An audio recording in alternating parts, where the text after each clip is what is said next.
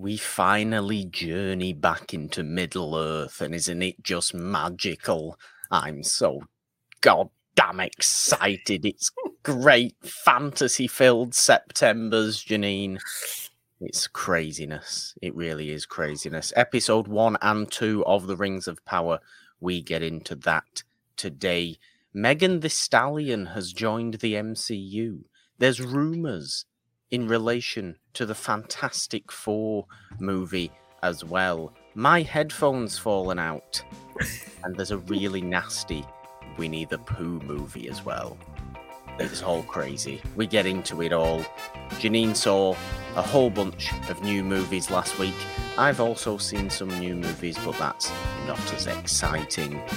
All of it. We get into it today on the new episode. Welcome to the madness.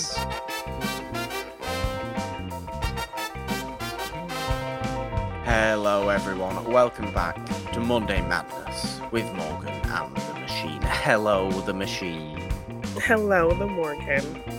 Thank you. Thank you for always saying the Morgan as though I'm special and it's not just you. Special. You are special. Sure.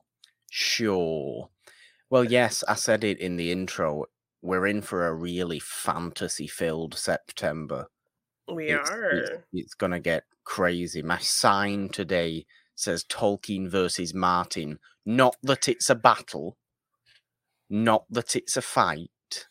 Not that we have to start murdering each other on Twitter over whether we prefer the way the Rings of Power's going or we prefer the way that House of the Dragon is going, because it has to be said, at this point as we're recording this, yes, okay, we've spoken about it before. Episode 3 of House of the Dragon has now come out as you are listening to this, but we haven't watched it yet because of stupid Sunday air dates.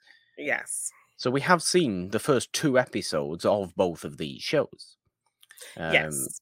And we'll get into how we think both of them are doing and the significant differences in the style of the two of them, and obviously the style of those two worlds of fantasy anyway. But it's warming my heart, Janine. Yes, to have so much fantasy just kind of happening all at once. Yes. But fantasy worlds that I absolutely love, and if only the one fantasy world that I inherently love above them all wasn't at its absolute lowest point in popularity at the moment. We all know what that is, don't we? Yes, we do. But is it about time for me to ask the general question? Because there is a nice few things we have to talk about today. I think, Janine, do you want me to? Yes, I'm ready. Well, so, Janine. A couple of things are soap today, Morgan. A couple of things. Yes, indeed. What are we starting with? How do you feel about Megan Thee Stallion now officially being a part of the MCU? I'm going to be perfectly honest with you. I didn't know what Megan Thee Stallion looked like. I'd heard her name. I was aware of that she was musically based, and she did the WAP song with Cardi B, but I forgot what she looked like. I know what Cardi B looks like. But, wow, Morgan. Wow. Yes. This is true. This is the truth. This is where we get old Morgan.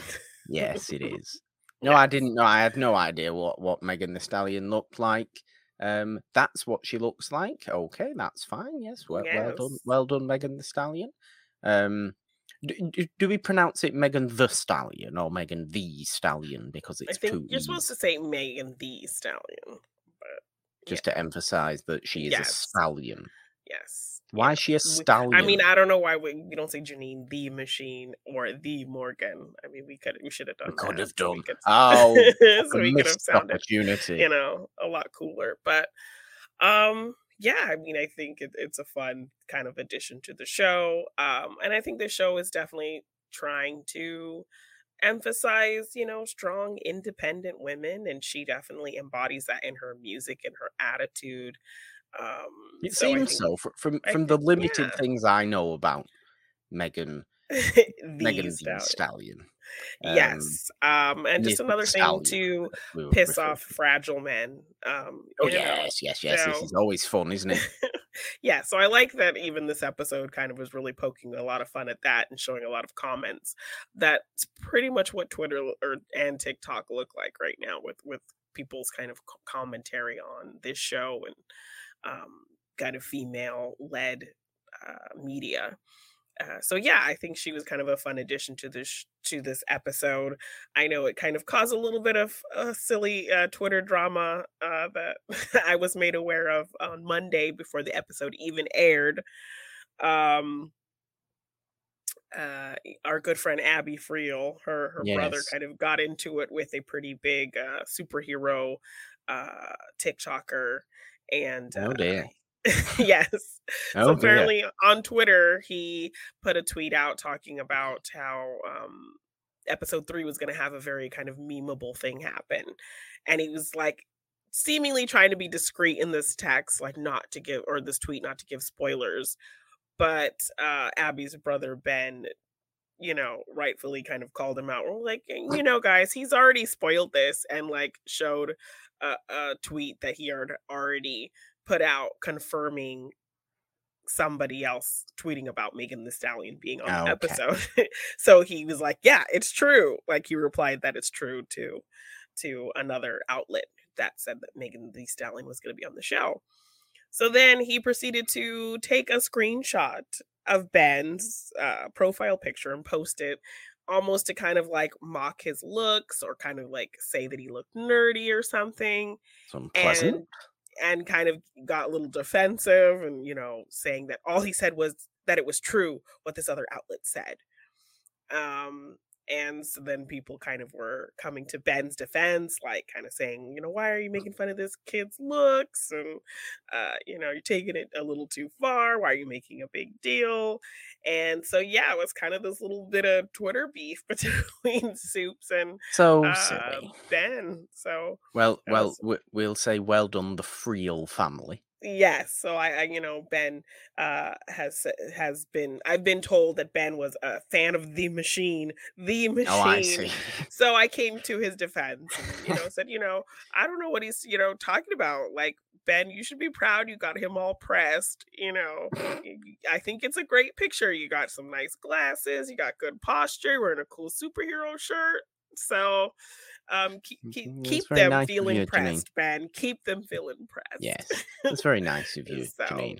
of Yes. course, I gotta Um, stand up for my guy Ben. But but we don't like yeah, Twitter fighting, and I said this 2 minutes ago as well. We don't like Twitter fighting. We don't need fantasy Twitter fighting, and we don't need Twitter no, fighting about Megan the Stallion either. no, no. But I think it was definitely like a fun little thing, and then like end credit scene, seeing She-Hulk twerking was pretty great. Who So animated this? Which one of these heavily I know overworked MCU animators spent had to days doing She-Hulk's twerking? twerking It's twerking it's animation. sad, Like really. I kind of would love to be the animator to take credit for that. It's sad, really, Honestly, though, isn't it? honestly. Well, Oh yes. yes, So put that on I your resume. understand. Put that on I your did resume. She-Hulk's twerking. Yes, it's great. The people that are mad about She-Hulk or are getting all up in their own business about She-Hulk and what it's doing, because I'm really enjoying this I'm show. I having so think much it's fun with fun. this show. It's completely different. It's like WandaVision. It's a completely different thing. With a character you're familiar with, or maybe not even familiar with, and just doing its own thing. It's having these kind of intertwining things, but it Yeah, still knows what it is. It knows what it wants to be. It calls cameo of the attention. week. Yes, it calls attention to all the ridiculous commentary. It plays Yeah, with the fun idea of a week by week procedural kind of show. It says that that's what it's going to be. Um with the kind of added superhero flair, and we do get some fun little nuggets that will kind of probably play later on, but Yeah. we're still kind of able to kind of just have fun with this character outside of kind of the bigger picture of the MCU. So Yeah, and all the people that are getting up in their own business about it, I just think, like you said before, deeply fragile men, because it is yeah. men, and it's this whole thing of, well, Hulk's a man, so you can't just make a She-Hulk. Well, She-Hulk's been around since the 60s, Yeah, but the biggest so thing I think it was that a lot of people were going off about the scene where she told Bruce that she was better at controlling her anger than he was. And people just immediately kind of took that as her saying she was better than Bruce, saying that that's because people don't listen. yes, saying that she was better than Bruce, say kind of discrediting his kind of emotional journey and invalidating his journey that he had to go through and his struggle that he had to go through. So, Well, the fragile right. men were really kind of out Well, there yes, except saying it that didn't do that she at was all, did it? invalidating Bruce and kind of trying to say she was better than him. But like you are trying to speak to things that you wouldn't understand, all the little kind of microaggressions that women have to deal with on a daily basis, you know, and then we kind of have to hold back so that we don't look like the crazy woman. So we don't look like this, the stereotype of women feeding into their emotions so they can't do anything. Um, so it's like either we play up those emotions so that, we validate the stereotype you have for us, or we hold it all in. And then when we just talk about the fact that we have to hold it all in, we're trying to say we're better than somebody, Yeah, you know? and yeah, and look, even from a Hulk-based story point of view, would you not want different experiences for different types of Hulk? If Jen Walters had the exact same story that Bruce had, there would be no point in her, because it would be the same Yeah, it story, would and be something ultimately we they're a saw. fictional It character. would We've really already be, seen it. yeah, it would really just be a girl version of what we've Yeah, already seen. which would More be boring. egregious, Yes. Would be that would boring. be It wouldn't be pointless. interesting. Yeah, exactly. But we're getting a different character with different experiences that handles this in a completely different way because of her life experiences. Um, I so don't know yeah, what people's issue is. it's been a lot of kind of discord about this show and kind of nonsense takes about it. Um, and I'm sure this episode is just going to be another one where people are going to just be kind of, I think most people have said like this wasn't their favorite because I think a lot of the people who are making commentary are the fancy people who have seen like the first 4 episodes already. So, Okay. Well, I you know, don't. I'm having absolutely no problem same. with She-Hulk at all. And yes, it's silly that someone like Megan Thee Stallion's now It just in kind of pops up, but this I think show it's fun. as randomly, but and she's officially part of the MCU now. Yeah, So so it's fun. that's fun for fans of Megan Thee Stallion. Like I said, I've got very little concept of her in general. I literally only just discovered what she looked like. So this is like the same as when I discovered that Doja Cat wasn't a cat meme and was in fact a person, Yeah, isn't it? This Morgan's a is, little behind. So maybe you should follow these people on Instagram. So even if you don't, yeah. listen to their music, you'll at least be aware of at least what they look like. Well, I realized when she showed up in the episode who she was, because the whole episode's based around somebody thinking an Asgardian shape-shifting elf was Megan Thee Stallion. It's Yeah. weird, but yeah. No, I like She-Hulk. I'm enjoying I'm She-Hulk a lot. enjoying it as I well. just think people need to get over themselves, Janine, and people need to realize that this weird mentality of I'm a man, I'm in control. I like women to be weak and feeble, and is just problematic. Yes. And I don't want them in my superhero movies as the lead. Like, okay. They should be the love interest and only ever the love interest because that's all they're good for. Yeah. Get out. It's like, then just watch those things. If you don't Well, like yes, this, then exactly. don't There's don't watch plenty it. of those things, Exactly. So go so watch those and don't watch shoot. this show if it's not for you. But yes, really fun kind of surprise in this episode. Yeah, And yeah. yeah. Well, I mean, some other MCU related news or slash rumors is related to the Fantastic Four movie, which is, I forget when it's actually slated for now. Is it going to be the final movie of Phase 5? I Was it? believe so. Isn't it that? Um, but has it found its director in Matt Yes. Shackman? Yes. So that is kind of the rumored thing that they're talking about is probably going to be announced at D23 coming up. I see. Um Well, Matt which Shackman did WandaVision, WandaVision, but yes. Matt Shackman's also done some episodes of Game of Thrones. Matt Oh, Shackman's also done some episodes of It's Always Sunny in Philadelphia. really? So really, I've Very got eclectic. absolutely no idea what Yes. to expect. Okay. Well, I think that's definitely a good mix of things. You're gonna have your serious, you're gonna have your kind of, MCU comedic flair in there, and you're gonna have some interesting, unique visuals as well. So, um, I yeah, think it's making people somewhat think about that. I think it's been around for a while, really, but you just cast the It's Always Sunny crew as the Fantastic Fantastic Four, Four.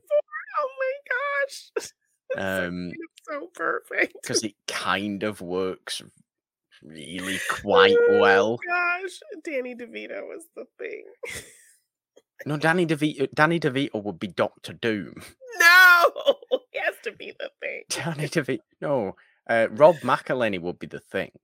Oh my goodness. Rob McElhenney would be the thing. I think anyway. But why not actually have Glenn Howerton as Reed? I do actually think that could work. I mean, I could see it. And I think people are going off this because he has done episodes of Always Sunny. But like I said, he also obviously did WandaVision, so he's more than aware of the MCU now anyway and how it works, and he's also done some episodes of Game of Thrones, a bunch of other things as well. Yeah. Who's to say? But they always seem to know what they're doing in appointing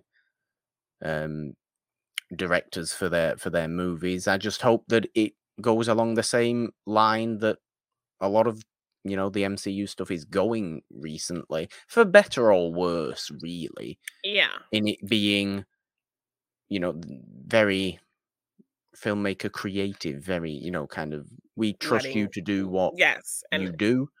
Go and do what you do. Because, yes, okay, Thor: Love and Thunder may have not been the most revered movie ever. I thought it was gold. I thought it was, okay, but it certainly was far from the best MCU movie. yeah, But it certainly felt appropriate to the to the person making it. director. Yeah, and in general, I think this phase is going to have a rough time anyway because Endgame was kind of this epic conclusion of what we've Yeah. been with for so many years. So to kind of switch gears now and have to introduce new characters and bring familiar characters now to step up to the forefront, and now with the shows kind of mixing in with the lore of everything and telling the stories of where we're going to go, um you know we're in a weird place. We're dealing with the blip and the whole kind of 5 years things and weird timeline stuff and multiverse. And so, in having to deal with kind of what Endgame kind of nicely closed up, and now we're having to kind of have a whole fresh start situation, this phase is going to have a lot of work to do. So I think, the best route is definitely just get good directors who have a unique vision and let them do their thing, let them experiment, let them play, let them have fun, because I think this is kind of going to be the funnest phase because, you know, Yes, It's because just the you've let begin it's everybody do their own thing. Yes, and you're just at the beginning of, something bigger. Yeah. So, at the early stages, you can kind of be a little bit of fun with it, and it's not going to be as heavy and as serious until we kind of get a little bit deeper into the phase. But But to be fair, I mean, once we reach Fantastic Four, like I said, that's, slated for the end of Phase 5. We're going to have, a little bit more of a clearer build-up of big whatever. event, aren't we, Yeah. really? Rather than Yes. so it may not feel as eclectic as some of these Phase 4 stuff has, because it's felt, some of these have felt very singular, very Yeah. kind of on their own, very of their own tone. You might have a more quote unquote typical MCU tone to something like a Fantastic Four when it comes along. But I have faith in them choosing the right people for the right jobs, Yeah. because they 98% of the time do that and have done that, and they But I very, think very rarely faltered.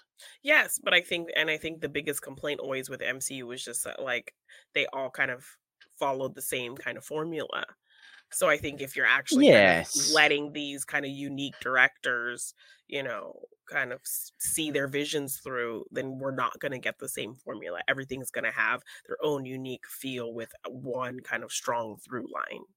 Well, yeah, but I mean, even if you do have the same formula, which does tend to happen, obviously, in these kind of things anyway, Yeah. in these kind of movies and TV, you have a different tone, which can make the world a difference. The story structure can be pretty much the same, but if you have a different style of making it or a different tone involved, it will feel different, Yeah. because you know there's ancient narrative philosophies that, there's only ever 5 stories you can possibly tell.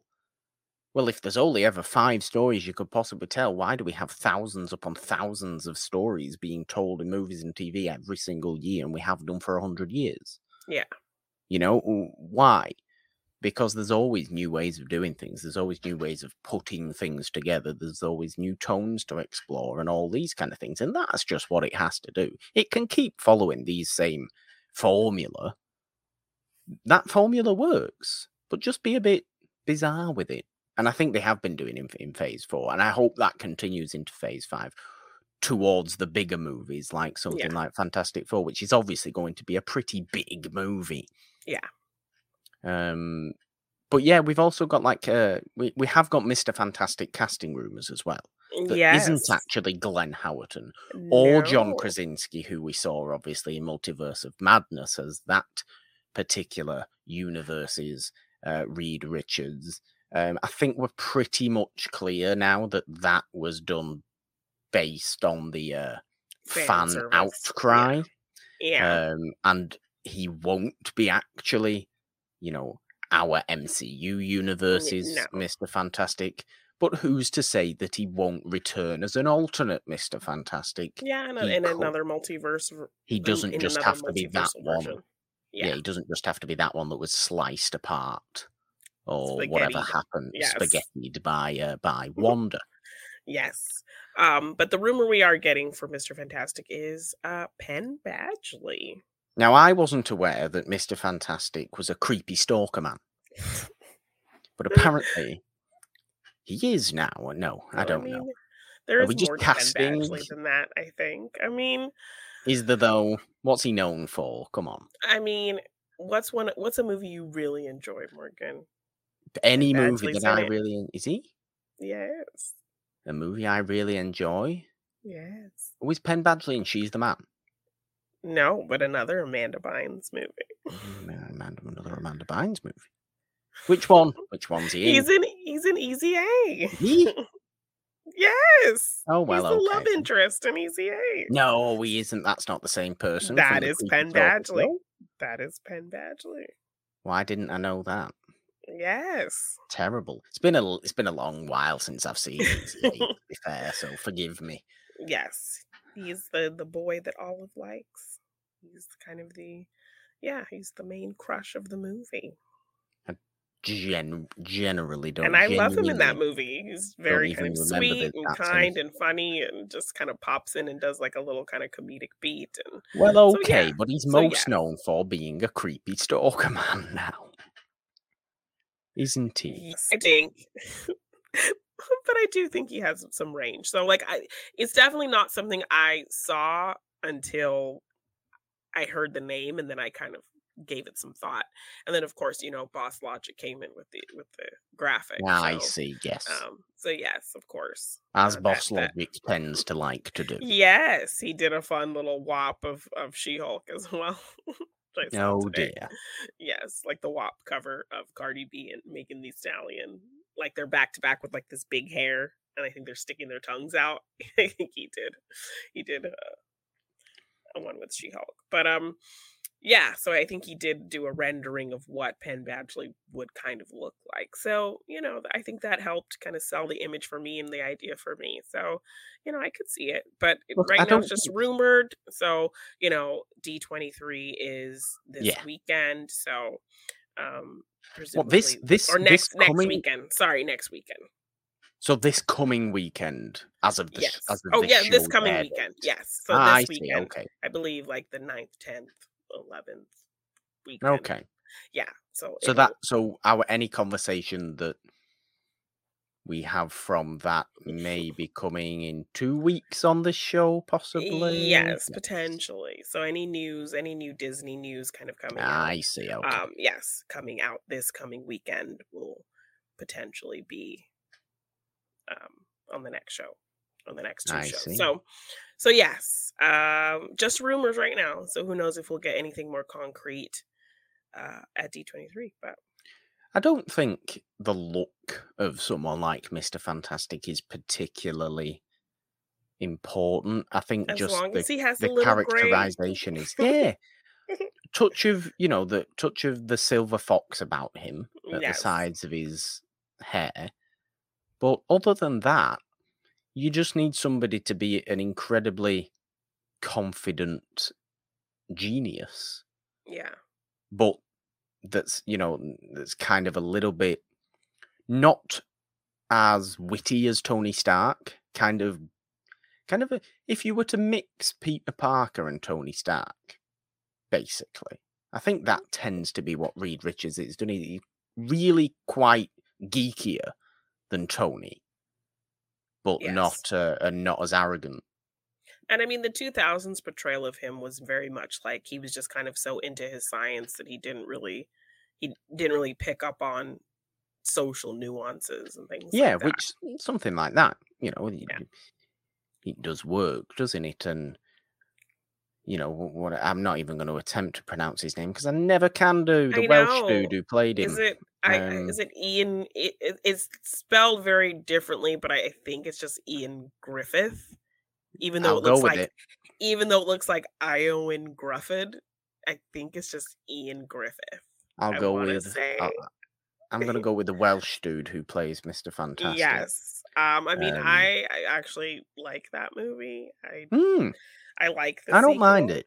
Yes. I mean, I was somebody who was a very kind of big cheerleader for the early era of superhero movies just because it's like, oh my gosh, comic books come to life and they're actually making movies of these things and it's so cool. You don't And like those ones from the 80s and the early 90s and the those not so much weird Thor movies and yes, and Doctor the Strange weird and Captain America movie movies. was really bad. And, Roger Corman's unreleased Fantastic Four movie yeah, and all that kind of just to stuff. keep the rights. Yeah, all very kind of messy. But yeah, like I think that kind of early era, I definitely am a staunch defender of. I can definitely, recognize the flaws and the mistakes and things that just don't work, but I have a huge appreciation for that era of comic book movies because it was something new and built what we have. We wouldn't have what we have now without kind of those early movies. No, certainly not. Those early blueprints of what to do and what not to do. So yeah, I mean, I liked that version of the Fantastic Four, with all its kind of ridiculousness. There were elements that really worked. So yeah, I'm really curious to see, who we get as our Fantastic Four, because it's Yeah. been, generally it's been kind of not the best kind of adaptation. No, for being It's such had great, a yeah, famous, yeah, comic like they're book. called the first family of, comics, of the first family of Marvel. So, Yeah. to be such kind of a marquee thing of Marvel and to not Well, have it really been done full justice. they were the first You thing know, Marvel ever did, weren't they? yeah. So Hmm. it is significant, as a entity, as a you know franchise or IP or whatever you want to refer to the Fantastic Yes. Four as. So Um, yeah, it is just a shame that they just I, haven't been done to the they best haven't been done of the yet yeah, yeah, to the best of their brilliantly. ability. So But I'm yeah. sure that will come. I'm sure that will come in this movie Yeah, I think, that we're going to get. strong director and interesting casting rumors so far. Yeah, So, yeah, I'm I curious am. to hopefully get more information about it going forward. So, I am admittedly a little bit more excited about who's going to play the Thing, because I think to be to be Ben Grimm, it's your face and all that, and then just turn into an orange rock. Michael Chiklis, like he loved that He part. was He loved great. doing it. He committed to that makeup, and I think the makeup actually looked really good, and he was great. And like You that know was what? his real I voice. They agree didn't with do that. anything to I his agree. voice. I think he was great. I just So, think whoever you get has to love the Thing. Otherwise, I think it will go pretty wrong. Like, you can't just do what the MCU does and have people's faces on a suit. You can't yes. do that with the Thing. The Thing's just a rock monster. Yeah, or It's do like, what they did with Jamie Bell in the Fant Four Stick. Like yeah, it's you're you've got not to gonna find somebody. sympathize with that. Yeah. You've got to find, or somebody who's as happy as Bradley Cooper and Vin Diesel are and were playing Rocket Yeah. So and yeah, Groot. if you're gonna go full CGI, then you need someone who's really gonna bring that voice to it and bring that personality to it and make you care about a fully CGI character. Yeah. So either do that or find a Michael Chiklis who can really put on that suit and really kind of sell that Or I character. suppose do it in mocap like Josh Brolin as Yeah. Thanos. You could do Hmm. it like that, and I Yeah. think that'd be fine. Because honestly, if you made the Thing look like Thanos, the kind of quality of Thanos, Yes. Hmm. I but think just that would work as orange, well. it would be Yeah. fine, wouldn't it? It Yeah. would be absolutely perfect. It would look Yes. like the Thing. Yeah. But no, it's exciting, and I'm sure plenty more excitement comes in relation to all things MCU once D23 has all of its announcements, because everything that we didn't get at San Diego Comic-Con, we're likely We'll to get get there. there. Yes, and then just another kind of notch for Marvel as well, because Yeah, but I mean, I heard recently that DC has canceled their DC Fandom, which they had done for the past 2 years as a kind of little fun con situation in kind of the COVID times, and they do you really mean it's wanted to. just really getting sad? Yes, I mean, and I think it's like they're canceling it because literally, what do they have to talk about? What do Exactly. they have to share? Nothing. I mean, I was excited. I actually had some art featured in last year's DC You Fandom, so I was did. excited to, get a prompt to do some artwork again and share some artwork for something like that again. But in hearing that it's been canceled, it's like, okay, Zaslav and your 10-year plan to be like Kevin Feige. Well, Kevin Feige is on his shit, and what are you doing? You're just canceling things and messing We everything don't up. know. You We have no we we plan. just really don't so know. so You yeah. have no plans, So Zorboff. yes, Disney and Marvel are getting ready to probably reveal some really interesting things, and DC has nothing. And it is genuinely sad. It is I very know sad people are because laughing about it because people I mean, sometimes it is funny because some people get really upset and like really mad and very crybaby about it. yeah. And I have no time for crybabies on Twitter, but it is quite sad because I just Yes. want the best for both of those particular Yes, and companies. DC has some great characters, but But it does make you laugh as well because people get so unbelievably mad about things that ultimately they don't massively well, matter to. I know, well, I know you love these characters, but they've also they actually do have good movies and good TV based around these things. You just go and watch that, those but until it's not your responsibility to for DC films to get their act together. Just because they're not doing doesn't mean you have to come and defend every bit of garbage they actually come out with. yeah, It but I doesn't. mean, to also just bring up one more thing with DC and people being angry, um, there were a lot of issues, with the comics. DC tried to do this whole launch for Hispanic Heritage Month and highlight their Hispanic characters with these covers. And literally all the covers just had these Hispanic characters with Latin foods, with Mexican foods. So they had a Green Lantern, and the artist had done a version where he was holding like the lantern and holding a Mexican flag. And you So ended up, instead of wait, using that version, they used an alternate version that he drew where he's holding a plastic bag of tamales. right. What? Wait. So they're not actually like the covers aren't of DC's Hispanic characters. They're of just DC characters pretending to be Mexican. No, What's this about? they're Hispanic DC characters, and they're highlighting them on special covers to celebrate Oh, yeah, Hispanic that's what I Heritage thought Month. you said. That's what I thought you said. But Yes, then you said but Green Lantern was holding a yeah, Mexican no, flag. there's different versions of Green Lantern. There Oh, is, that's right. Yes, yes. that's So right. they have a girl version who actually was in uh League of Super Pets. She was the Green Lantern in that movie. So Okay. Oh, this they makes sense. had her version like eating like a quesadilla. They had the other one of the versions holding a bag of tamales.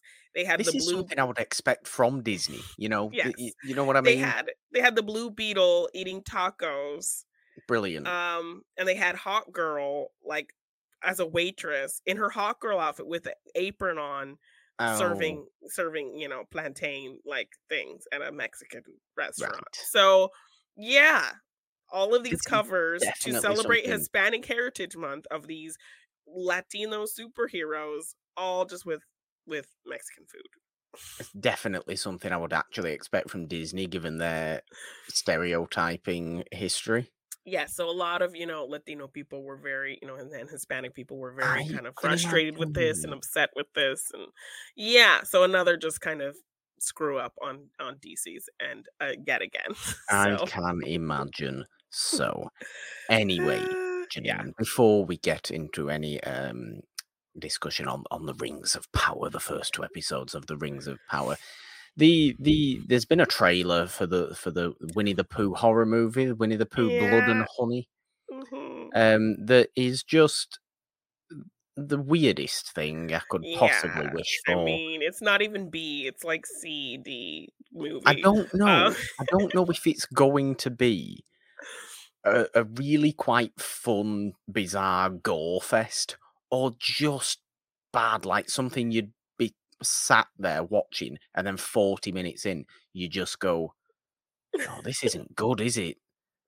This And just they're not isn't even good." trying to I don't and even they're not know. even trying to play up the ridiculousness of it. They're really trying to be like a serious horror No, movie, and it's they're just being not. Yeah. fully straight with it. If they were being a little bit weird with it, it would come across, I think, as more excitable, kind of more watchable, Yeah. because they're playing it so darkly straight. Seemingly straight in this trailer.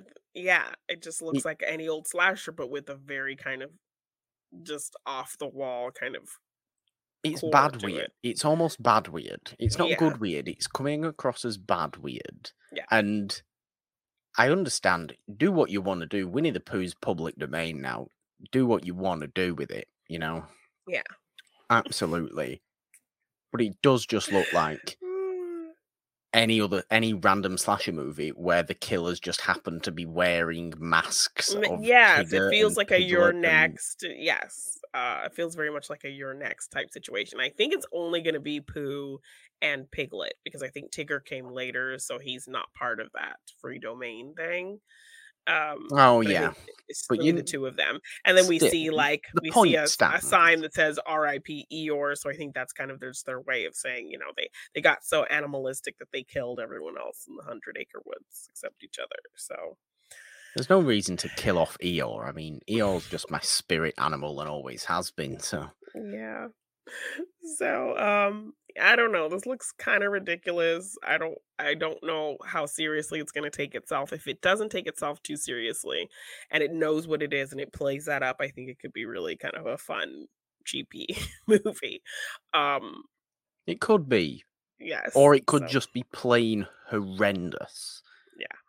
and be like fully nominated for every single Razzie possible. Yes. So that's kind of what the trailer has me leaning towards, but I'm hopeful that it's just going to be ridiculous and fun. Yeah, So we'll see.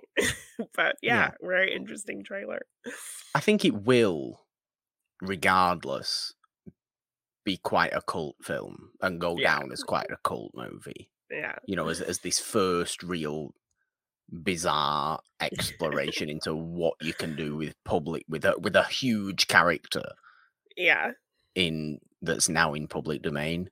I mean, you know, when Mickey Mouse becomes public domain, which is not that far away, unless Disney finagle something and you don't know the influence and power of these things, but Mickey Mouse's public domain is not far away at all. What the hell's going to happen with that? Yeah, that's You know? interesting. What the hell is going to happen with that? Or at least the original design of Mickey Mouse. Maybe the Yeah. current design of Mickey Mouse that we know Yeah. from the parks and situation are still going, but like the Steamboat Willie Mickey Mouse, Yeah. you can do whatever you want with it. This is the same thing with Winnie the Pooh, isn't it? It's like it's the original books that are public domain. It's not Disney's Winnie the Pooh, so you can't put a red Yeah. T-shirt on Winnie the Pooh. Yeah. But it's still Winnie the Pooh. It's just not Disney's Winnie the Pooh. Yeah. It's weird. But yeah, it's gonna be crazy. It's gonna be No matter what. I bonkers. just hope it is good crazy, and it looks like it could be good crazy. Yes. But it So also looks like it could be very easily just bad. Just bad. Yeah.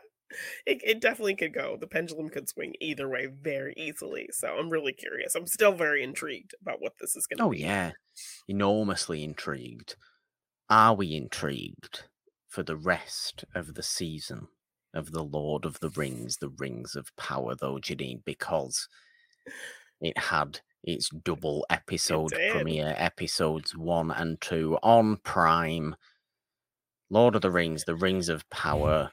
We have, over the past couple of weeks, got back used to Westeros and its realistic nastiness in a high fantasy setting. This is the archetype of high fantasy. Tolkien is the absolute pinnacle of high fantasy. There's nothing remotely realistic about Middle-earth. Even though Middle-earth is technically supposed to be our own world millennia ago. Yeah. If you read certain things. But I think it was a lot. It was an awful lot of information. And for someone like me who doesn't know a lot about this world, it was tough for me to get through. I'm not going to lie. I'm definitely more on the side of House of the Dragon. Because even though like that's also a very kind of vast world that, I don't know too many details. I know enough. And the story's interesting enough. The characters are interesting enough.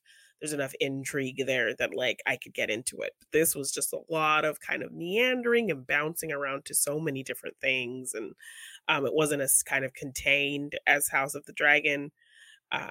No, I mean, because I think what House of the Dragon is doing, yes, we're kind of mostly following one family, but even though you're having a bunch of different stories, you're kind of still staying pretty focused in the beginning, and then I expect it to kind of branch out, which is even kind of what Game of Thrones did. You kind of focused in on a small kind of core of your world, and then once you kind of let people get to know these characters and the dynamics, then you branched out to the bigger parts of the world. I mean, Whereas this is House of already the just Dragon- kind of like you're already getting a lot all at You once. You are. The Rings of Power. So I think it's just it was a little much for me to The kind of thing wrap is, my head around. House of the Dragon isn't going to branch out to the rest of the world because it's literally just going to be entirely Targaryen focused. You're going to have other families, sure. You're going to have some other location, sure. But you're not going to be anywhere close as sprawling as Game of Thrones was. Yeah. And I think this is the good thing about the idea of making the second, Song of Ice and Fire big TV show be something like House of the Dragon, is that I think it's got more chance of being easily understood. Yes.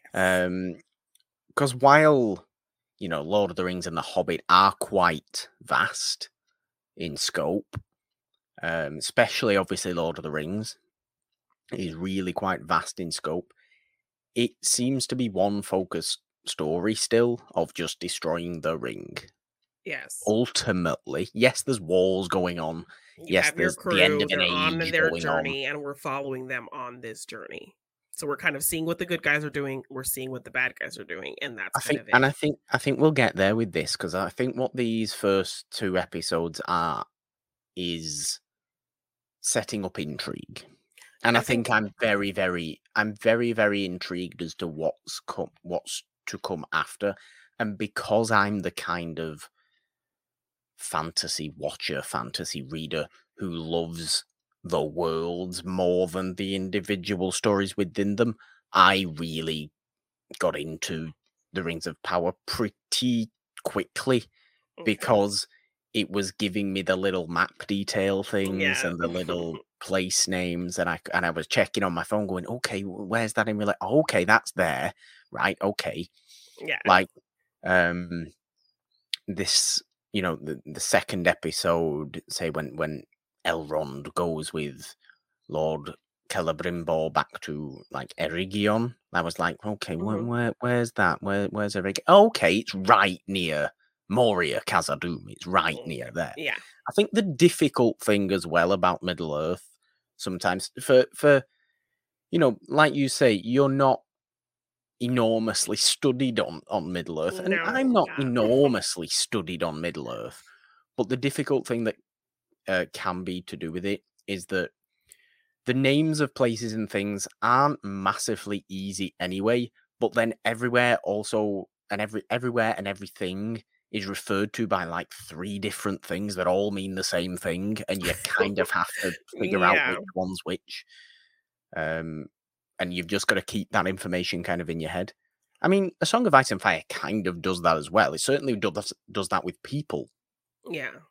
Not really places, which I feel like it's probably why it's easier to figure out where you are in, Westeros and Essos. But who you're talking about, maybe, a little less easy to understand because I think people are referred to by 3 and 4 different names, depending on who they are, depending on who you're talking about, depending on who is talking. Yeah. But Middle Earth and Tolkien certainly does that, and because it's full of magic and full of mysticism and just full of supernatural things, there's no real world explanation for things like, oh, the stars are strange. And you just have to take that as, oh, the stars are strange. Why are the stars strange? Probably something to do with the Maya, the gods, we don't really know. It's not, nothing's going to be set in stone. No.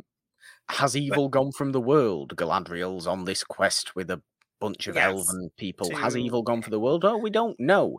Well, Has it or hasn't it? We're not sure. It might have done, but we don't know. There's these markings of Sauron everywhere. Yes, and she still has this feeling that it's still out there. Because so. she's seen things, because she's a seer, obviously. She has the mirror of Galadriel from Lord of the Rings. She's able to see things. It doesn't... I don't think it gives us a massive amount of story, these first two episodes. But what it does give us is a welcome back into Middle-earth. And I don't think, I feel like this is the same Middle-earth that we got from Peter Jackson. It doesn't feel like it definitely feels like a very complimentary version of what we know. But I mean, character-wise, we got so many great kind of colorful characters, interesting characters that you sympathize with, that you immediately kind of fell in love with, or were intrigued by, or, made you laugh, or, broke your heart, and all of these things. But so far, anyone I've met is not really interesting me, getting me. Really? Yeah, like...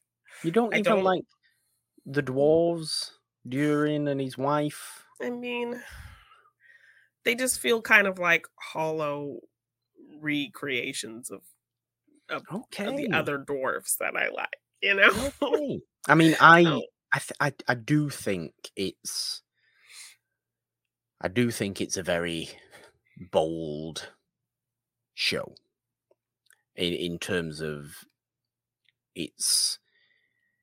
it's focusing on scope more than anything else. Yes. I think it's focusing on massive picture things. Amazon is putting a lot of money into this show. I think I can't remember. Somebody gave us a crazy statistic about like how this show was like costing more money than like all 3 movies combined, or the first 2 movies combined, or something crazy like that. And they're kind of wanting it to be their kind of like pillar series. They're wanting it to be their Stranger Things. Yeah, and so look, I don't know. It will be. Yes, after these 2 episodes, I don't know if they've completely gotten there, but I mean, who knows? Going down. And I just think that's because they haven't started a full story yet. And I think the full story starts when we kind of get more into this dude who's fallen down in this meteor. Yeah. That's the intrigue. That was interesting. Mm-hmm. That's the intrigue for me. But just seeing characters of Middle-earth kind of go about their business and have thoughts about the state of the world, because that is what Tolkien writes about more than anything else. Oh, what do people think of the state of the world? What are people's attitudes towards the world? Why do we like the Harfoots and the Hobbits so much? Because they just love simple things, You like, and you felt that. I'm sure you felt that with the Harfoots. They are very much proto-Hobbits. That's the point of them. That's who they are genetically. Yeah. But they're the same characterization of just, they just like fun things and running around and getting in the mud and eating and, lounging around a bit. Yeah. And they're just trying to, live their best life, but they haven't necessarily found anywhere yet. I assume we're going to, over the course of this entire show's run, see those migrate to the Shire, because the Shire doesn't technically exist in this time. And also, I suppose the difficult thing about the Rings of Power is the fact that it's based on pretty mythological stories that Tolkien did write, basically, but in very little detail. So you are getting... And they don't have complete rights to certain things. No. They have to kind of make up their own things to fill those gaps, and kind of make up their own histories, kind of loosely based on things that he's wrote. But the most important thing, I think, and what I've seen that's pretty much everybody is thinking this, or that I've seen at least. Certainly the heavier kind of Tolkien fans that I follow and look at and things like that are all in agreement, and I am as well, that this feels entirely like Tolkien's Middle-earth that we saw in, that we've seen in the books and that we've seen in Peter Jackson's movies. Yes. Which, like I said, because I'm somebody that in their fantasy likes the world above anything else. That's what I was looking for. That's what I want. I don't care what happens. I would sit watching Elrond smash up stones with a dwarf for 3 hours. I don't care, because that feels appropriate. That feels appropriate for this world. I'm not massively concerned with what's going to happen in this show. I'm intrigued as to the journeys and the starting of these journeys of characters. I actually really like the characterization of this younger Elrond as well. I think he's doing a great job. I think young Ned Stark's doing a great job as young Elrond. Actually, in these first 2 episodes. I really like him. He seems very sure of himself. Like, he's not as distant as Hugo Weaving Elrond feels. Yeah. He'll get there.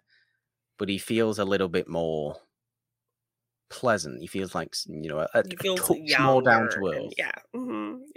And Galadriel just seems incredibly determined. She gets this close to going back to Valinor before diving off the damn ship. Yeah. And swimming the entire length back. Yeah. I mean, this is elves for you. They're immortal for a reason, Yes. But I think because I'm not massively studied on, the history of Middle-earth, Tolkien's written histories of Middle-earth and all this kind of thing, the legends of the Second Age, which is what we're dealing with here. And I just kind of know bits and bats of it from names of places, names of things that happened. More than I know. I can see, I can get excited by, they're going, we see Valinor at the start, of very, very, very start, with really young child Galadriel. That's in Valinor. That's the Undying Lands. That's where Frodo and Gandalf and everybody goes at the very end of Lord of the Rings. Oh, how exciting. And then they come over to Middle-earth. And the map transitions. I mean, I do love that. I really, really love those map transitions. Morgan's really going to love that. But I do find myself having to remind myself, like, where things are. Lindon, Kingdom of the High Elves. Where is that? Okay, well, let's Google. Okay, that's literally just west of the Shire, what we think of as the Shire. Yeah. So the Shire's like here. Not that people who are listening to this on the audio can see my weird description. Yes. The Shire's like here. Then there's a mountain range, right? There's like a mountain range west of the Shire. And then Lindon, Kingdom of the High Elves, which doesn't exist in the Third Age, during Lord of the Rings, is west of that on the coast. That's where that is. So that's where they have that ceremony. And, the High King, I think he's Gil-galad, I think, gives them all the crowns and say the age of peace is here now. Elrond go off with Lord Celebrimbor, and these are names that I've kind of heard in passing, but don't really know anything personally about them. Go and build this tower, whatever the building. We'll find out, but it's very.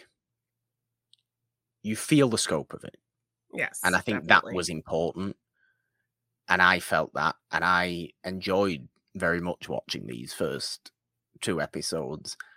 Yes, I'm excited to get a little more focused with the story. I think once Galadriel gets back on the land of Middle-earth, maybe we'll get some more. That. But yes, for me, it was a little difficult to get through, but I am kind of still in it to kind of see where it goes. So. What about the story of the men then? And that one elven archer who was like the watcher in that tower, who's been looking over this little town of men for 80 years. What about that little story? That still wasn't doing much for me either. Like, I wanted to care about these people and like what was going on, but I just. Well, no, I don't think it was. I don't think it's been intended to immediately, care deeply about I get characters. that, but like that's what I'm used to with these other films. Like we immediately kind of met these characters and we're like, oh, he's silly, oh, he's funny, he's has something interesting that I want to know more about. So Did you I find that with just House of the Dragon then? Because you didn't, you haven't read Fire and Blood. I did read Fire and Blood, so I was aware of the but entire even with story of House of the that, Dragon. But even the characters, the first episode, it was definitely me kind of feeling out the characters. So I didn't really get much from them in that first episode, but it wasn't until the second episode where I really kind of was seeing okay, the personalities of people and their dynamics and the good in people and the kind of deceiving side of people and the fire in people and the emotion. And so yeah, I the first episode was definitely kind of feelers out, and then the second episode showed me kind of who these people are for sure. But with this show so far, I'm not getting much from the characters. I think it felt definitely more focused on the scope of the world and kind of reintroducing you to that place again. And that was kind of more of the focus than actually kind of, yeah, setting up interesting characters that feel something for. But yeah, I mean, second episode for House of the Dragon was where I was kind of starting to actually okay. be interested in these characters. Second episode of this, I'm still not there yet. Well, maybe because it was a double episode premiere. Yeah. Maybe we'll see if you feel a little bit more, identifying with characters, or you feel a little bit more attached. Yeah. After a third episode, we'll see. Yes. This is not me saying you have to enjoy this show. This is just me saying that I think this is what I wanted from this show. Okay. I think this enormous scale and maybe a little bit distant feel is kind of what I wanted from it, because it's a mythological fantasy world, and actually it's a fantasy. It's the highest of high fantasy worlds. Yeah. There's never been anything created that's higher fantasy than Middle Earth. Yes. And it is the mythologies and legends that are technically unwritten from that particular world. It's not like it's so far away from, from A Song of Ice and Fire and House of the Dragon, that is written down, and you kind of just have to figure out if what has been written down is the real truth of it or not. Totally different styles of high fantasy worlds. Which is why I think they've both been able to be very, very successful. But everything Tolkien says is fact. Everything Tolkien wrote down is fact. Everything George Martin writes down isn't fact, it's interpretation of a character. Yeah. It's what somebody else in the world may think had happened. Figure it out for yourself. That's why I think Song of Ice and Fire intrigues so many people, and you can get really, really into, the goings on of the characters within it. I think the enjoyment from Rings of Power is going to come from the scale of it, the very, very grand, big picture, kind of pure good and pure evil of it. And, Game of Thrones, House of the Dragon, Song of Ice and Fire couldn't be further from that. There ain't no pure good and pure evil in Westeros. Everybody's just as bad as each other. They're just in different ways. Yeah. There's who is an entirely honorable character that entirely does 100% good things in Game of Thrones. Maybe Sam Tarly, but he still lies. He still goes against, what his lords have told him to do. He's the nearest one that you can say But even he's not entirely, good. And if he's not entirely good, nobody is. So it's like that. It's like that. And in this, in Rings of Power, you know full well that Galadriel and Elrond are 100% wholehearted good. There's no evil in them whatsoever. They might be determined, they might be forthright, they might be, stern and firm, but they're not going to be evil. They are ultimately out to defeat pure evil in its purest form. Mm-hmm. And that's, that has been Morgoth, who has since apparently gone. Whether he will have gone or not is, we can't say. And Sauron, who we obviously know hasn't completely gone. Yeah. When does Sauron show up? What will Sauron be like? Is the meteor dude some sort of Sauron? Man. We don't know. I don't know.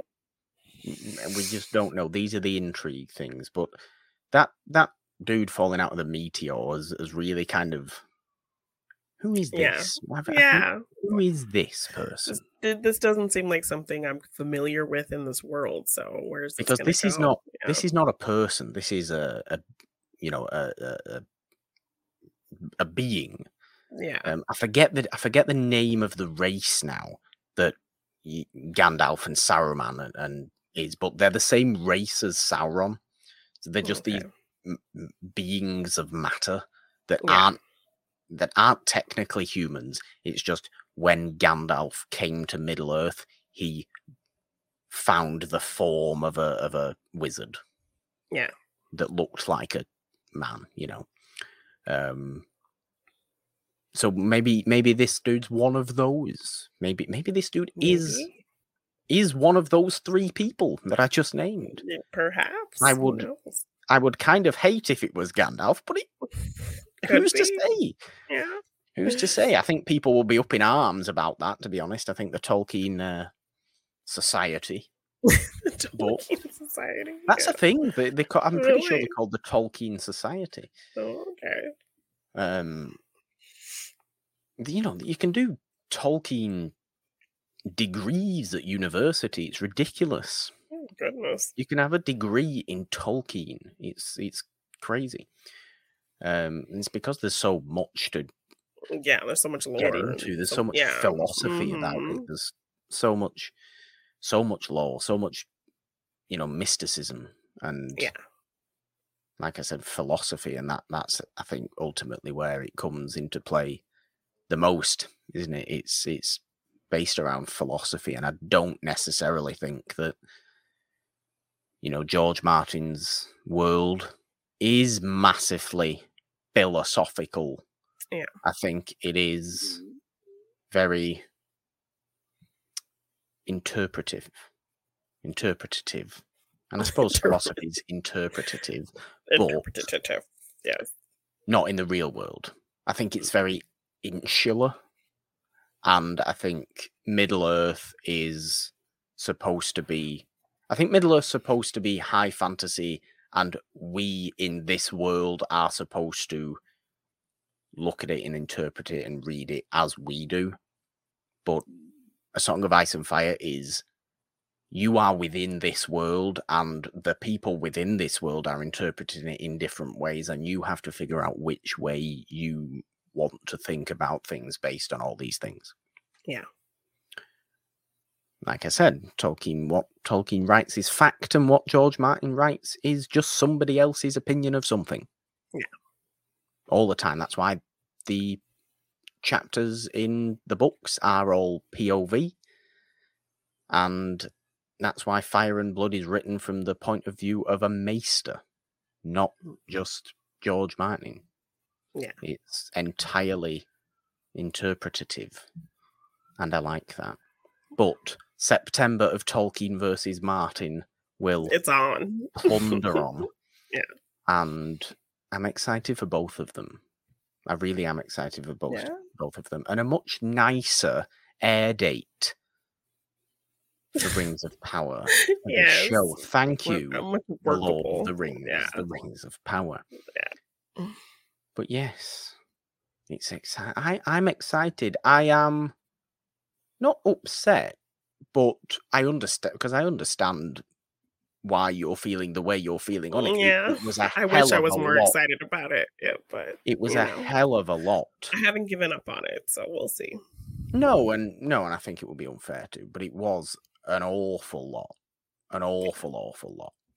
And I think it's going to take a couple of, explanation videos and things like that for me to get Yeah, entirely, up to speed in entirely everything. the consequences of what's happened so far, or the ideas of what's happened so far in the show. But yes, Lord of the Rings, the Rings of Power. Janine, well, let's talk about some things that you can talk at length about, I think, as we move into a little bit of a Let's Talk, because last week you saw lots of new movies. I've also been recently watching a bunch of new movies for me, not necessarily new releases, well, not at all new releases, but certainly new movies. So basically, this Let's Talk is going to be, what have we watched recently? Yes. Yeah. On my birthday, I took advantage of my Regal Unlimited and I saw 5 movies all day at the theater for my birthday. So I just kind of went by myself and planned out my day of what I was going to see back to back to back. And yeah, I ended up seeing 5 whole movies in the day, and it was just a nice day at the movie theater. So first movie I saw was The Invitation. So, speaking of the world of Game of Thrones, we have Natalie Emmanuel in this movie. Yes. Um, I should have seen The Invitation. I really should have seen The Invitation. Yeah. So basically, if you saw the trailer, it's pretty much all of the movie, all of what it was. I think it was trying to do like a Get Out, Ready or Not type thing. Okay. Without a lot of the substance and the nuance. It was very kind of surface level, but there were some fun scares and some cool kind of makeup stuff, and in general I liked the story. The lead guy was this very kind of attractive mix of Michael Fassbender and Richard Madden, like, so yes, a mix of Michael Fassbender and Richard Madden. Okay. Yes, so he was pretty. He was pretty to look at. He sounds it. Yes. Yes. So yeah, in general, I liked the story, but just very kind of surface, and the trailer kind of gives everything away, and then kind of everything, the ending, of course, is kind of tied up in a nice little bow for you. So, characters kind of quickly switch motivations, and then it works out how it needs to work out, I see. I see. So yeah. But overall, I had fun with it. So I liked everything I saw, and also I was kind of excited because it turned out everything I saw had like a Black or a POC lead. So it's kind of like a nice little situation happening. Was this not done on purpose? This was just what happened? It was not on purpose. It was just kind of what was out, and it worked out that way. And then I kind of realized, wait, every movie I've seen today has like a Black lead or like a POC lead. Okay, I'm digging this. So yeah, that's how I started. Well, yeah, I mean, is it not nice to see that people like Natalie Emmanuel are now getting lead roles in, even if it's kind of smaller horror movies, it's still got a big release. It was number one this past weekend. So I mean, it's still a big movie, and I like that she's got these kind of roles, and I hope long may this continue for her, because I just think she's great. Was great in the movie. She was good in the movie. like the location was really beautiful, and like the core of the story I thought was a really kind of fun thing. And yeah, like I said, definitely kind of trying to be this combination of Get Out and Ready or Not. But yeah, definitely not as nuanced as those films. Very Okay. kind of surface level, horror kind of situation. But overall, yeah, I had fun with it, and I liked who was in it, and Pretty Man was in And Pretty it. Man was in it. Yes. So This yeah, would work really well, wouldn't it, though, for both me and you, because you'd be gushing over this gentleman, and and I you'd would be be gushing. yes over Natalie. Yes, Yes. So I don't know if you want to talk about something you watched and kind of go back and forth, or just like that kind of would make go through, sense. yes, all five of the movies I saw. That would make sense. I mean, 5 Yes. movies in one day is I mean, I was going for 4, and then I expensive. kind of decide, well, no, Regal Unlimited. Dude. Regal Unlimited, yes, but no, I mean extensive, not Oh, expensive. I thought you said expensive. No, extensive. It's a lot of movies in one day. It's like it was a Monday, so it was very quiet. There was nobody Nah, there. well, It was that's just, nice. it's very hot weather here, so it was just nice and it's to sit in a cool place. You have your little drink, you have your little snack, you sit and just, it's like film therapy, all the things going on in your day-to-day life. You are Yeah, just kind of like spend the day in imaginary worlds, and you know, and not having to think about what's going on in your actual life. So it was yeah, nice. It was a nice kind of film therapy type situation to kind of just bounce from world to world to world, and yeah. and it was quiet and just, Good. I very like that. relaxing. I like Yes. that. Well, no, I haven't seen any of the new releases because I don't know. I have no excuse. I have no excuse. I don't know why. I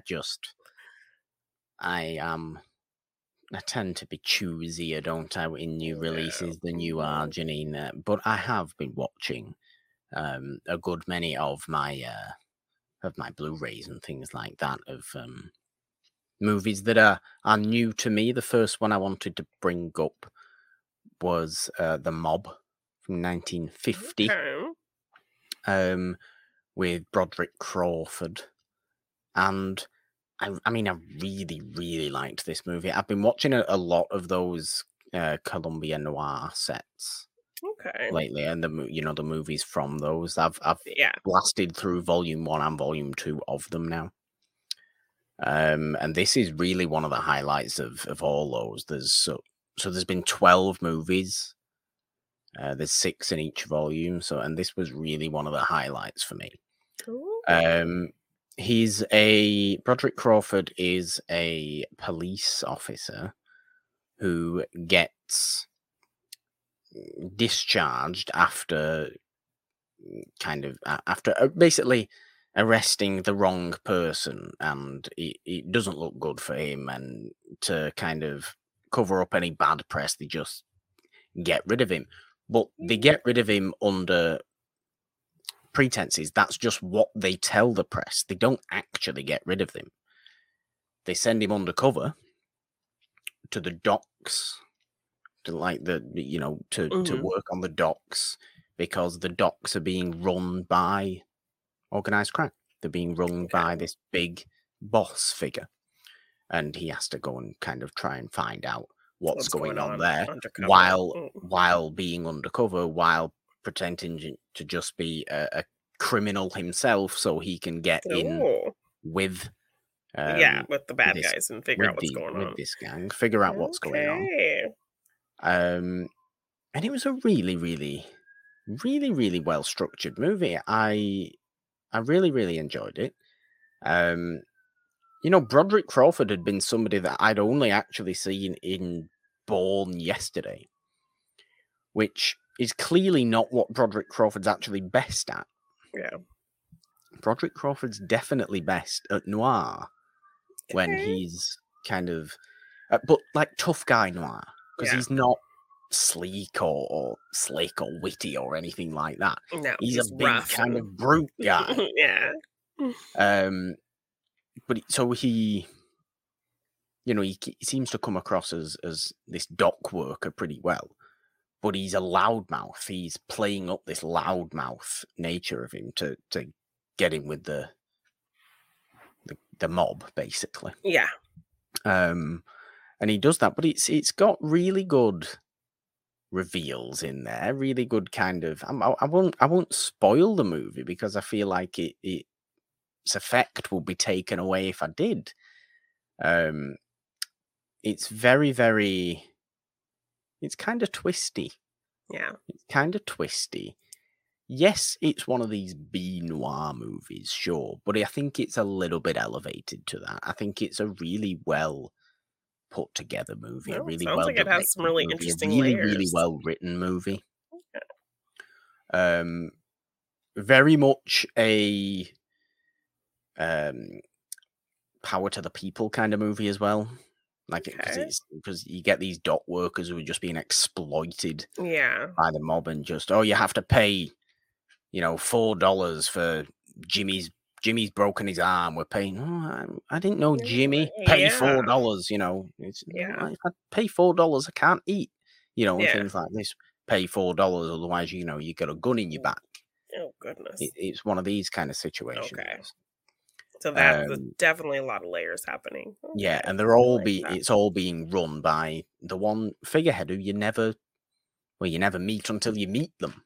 Ooh. And when you do meet them, it's quite interesting, and it did make me make this noise. Oh, which I always like to make in a movie when kind of a twist or a reveal or something like that happens. It was very exciting, but no, it was the first, like I said, it was the first time I think I've ever seen Broderick Crawford do what he's actually best at doing. So I enjoyed it for that. Okay. I enjoyed it a lot for that. Nice. The Mob from 1950 is a really, really good movie. I would definitely, go and seek it out if I were you. Okay. Yes, sounds very interesting. I did watch it a while ago now, so I can't, remember far, far too many details. But it's very fun because it's kind of this police movie as well as being, a very one-man movie because he's undercover and it's all this, the tension of being undercover. Will people find out he's undercover? Because sometimes people seem like they kind of know he's undercover. There's this one other dock worker guy who we find out is actually undercover for somebody else, but they're kind of on the same side. But there's a time, like a third of the way through the movie, where they think, where Broderick Crawford thinks that this other dock worker guy is actually the leader of the whole thing. Oh my gosh. But it turns out that this other guy's actually just undercover for another, criminal, so for another police organization type thing, for another law organization, looking for the same dude that Broderick Crawford's looking for. Yeah. So they kind of become, somewhat partners in it. There's a quite hilarious scene of, I think it's where this other guy and Broderick Crawford go on this like double date that's set up by this other guy. But it's set up by this other guy because this other guy thinks Broderick Crawford is the leader. It's like Broderick Crawford thinks the other guy's the leader, and this other guy thinks he's the leader. So it's all this kind of back and forth of nobody knowing who's who. And so he sets them up on this kind of double date with the other guy's wife and his sister, and and he says to Broderick Crawford, "Okay, you take." He doesn't call her my sister, but you take like Doris or whatever she's called. And I'll take, he's like, oh no, I want the blonde. I want the blonde. He's like, and the other guy has to shut up because, he has to let him, go on a date with his wife because he can't reveal anything. Yeah. It's a good movie. It's a really, really good movie. And I enjoyed that. I've been watching a lot of noir lately, like I said, and that was definitely one of the highlights. Well, it sounds like a good one. Sounds like a lot of layers and things happening, and I won't waffle on about the rest of them. Well, I realized I didn't even really kind of give a synopsis for The Invitation, just kind of roughly before I move on to my second movie. And Natalie Emmanuel, she lives in New York. She's like just kind of like an artist. Her mother recently has passed, and so she decides to take this, 23andMe type DNA kind of test. She sends it in. She gets a hit that she has a cousin. So she meets the cousin. He's really excited to meet her. He said he's told all the whole family about her. There's this big family wedding happening in the UK. So, they're very rich and fancy. So he flies her out there to go to this wedding. She's meeting all the family. She meets the man who owns the manor where the wedding's happening. He's hosting it, and they kind of spark up a kind of romance. And but people are starting to act really weird, and she doesn't know what's going on. And every kind of event, she's waiting to meet the bride and groom, but they're never at any of these events. So she's kind of just not knowing what's going on until it is revealed kind of what is really happening at this manor and why she's there. Okay. And then that's where you kind of get your horror. So it builds to kind of like this big kind of horror reveal. But the trailer totally gives away that horror reveal. I'm thankful I haven't seen the trailer. Yes. So that's kind of the basis for that movie. But the second movie I saw was Beast, the Idris Elba fights a lion movie.